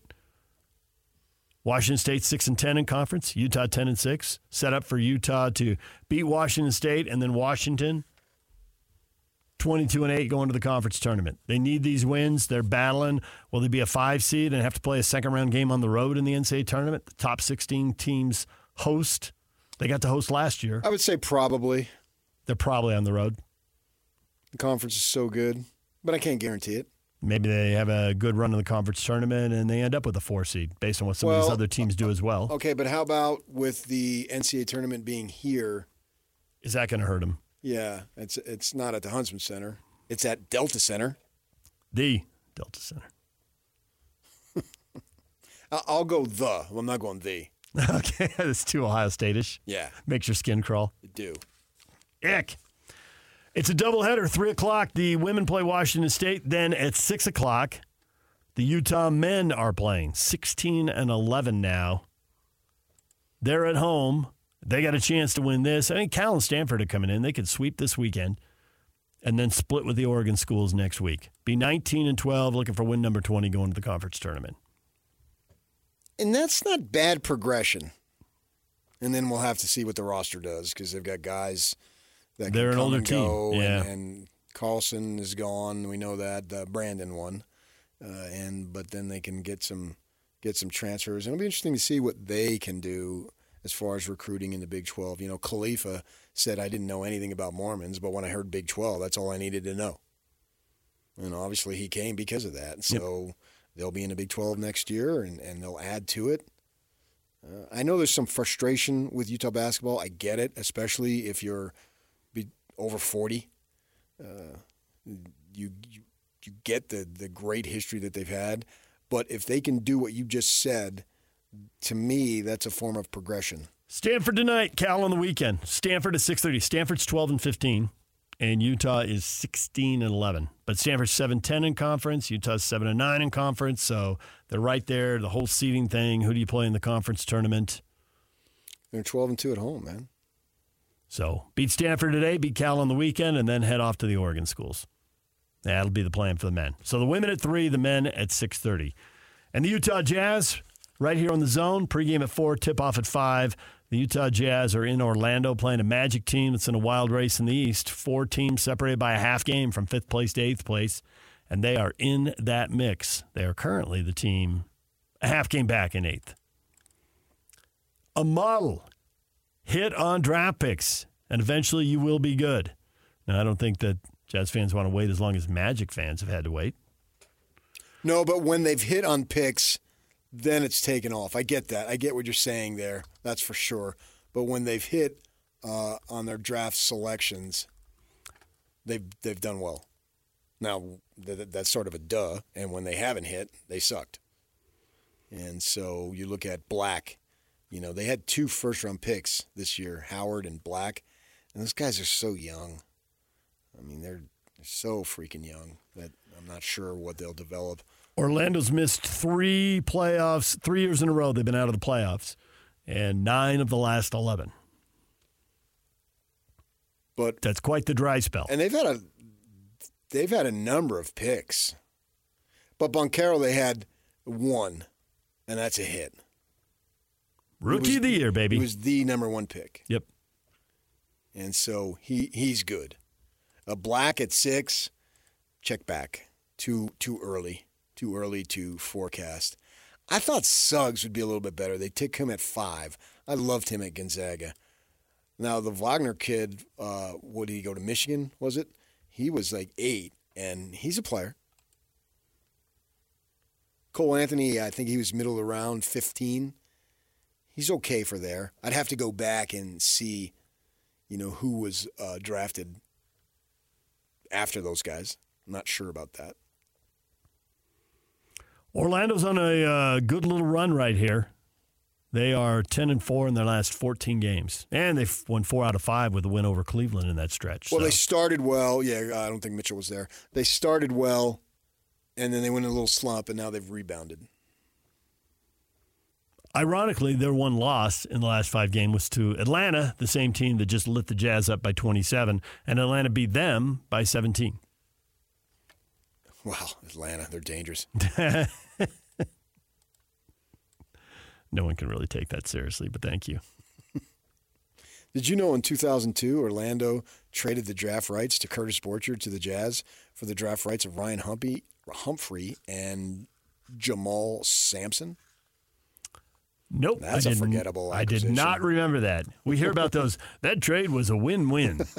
So that trade was a lose-lose. I don't even remember who Ryan Humphrey and Jamal Sampson are.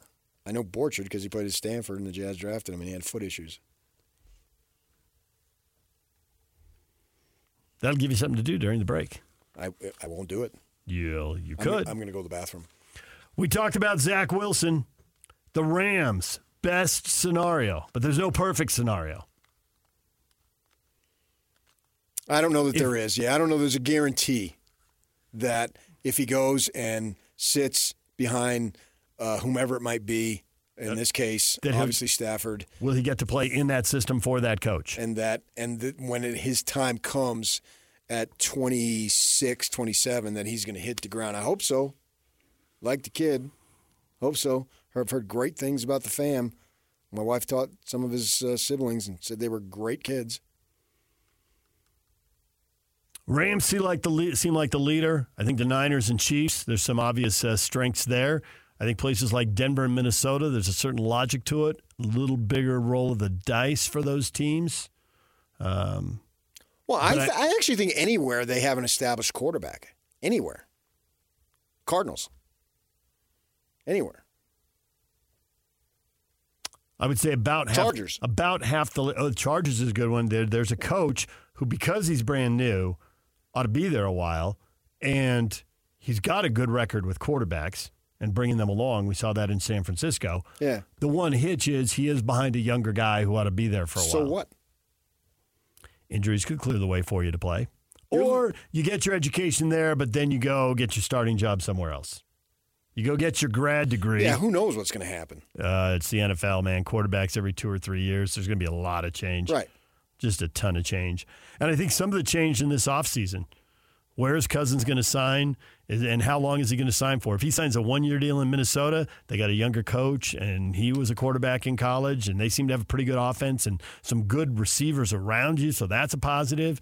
And if Cousins is there for 1 year, and man, maybe that's an opportunity. I think actually, now that I've thought about it, the best spot, the Giants.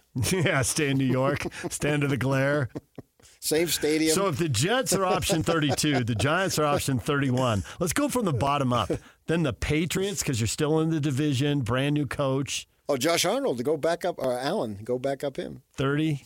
That's situation 30. Get away from the AFC East.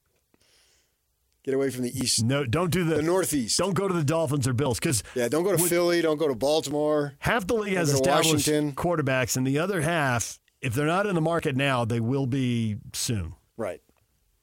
So taking Miami and Buffalo off the plate, now you go from 16 to 14 jobs.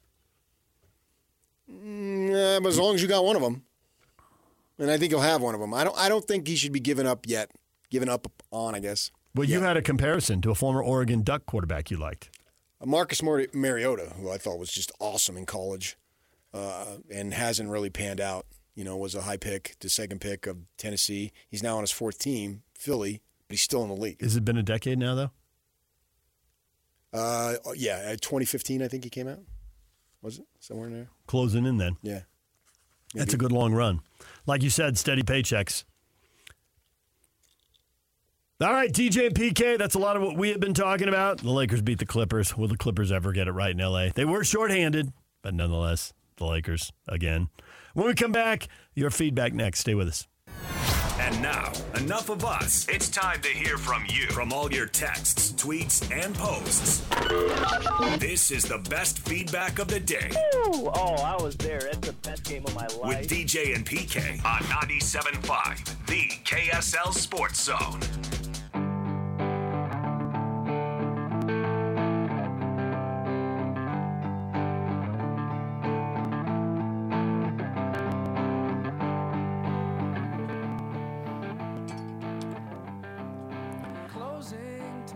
DJ and PK, it is time for your feedback. Everything you've had to say about today's show.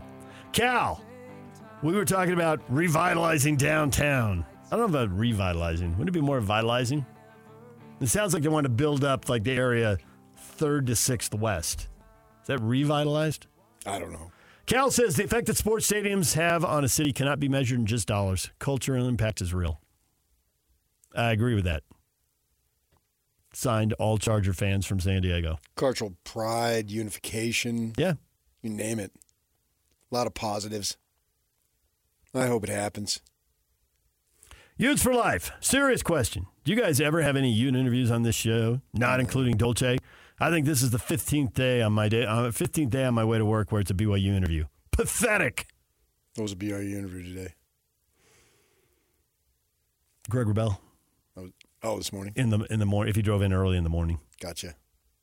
Well, we shouldn't have. They didn't do anything this week. We shouldn't talk to them. Well, I hate the Utes. You do not. I hate everything about them. You do not. They're classless. You hate them ever since you were born? You gonna go a little Morgan? No, you're mixing Morgan with Max. I am. Eminem. I hate everything about them. They poured beer on my dog.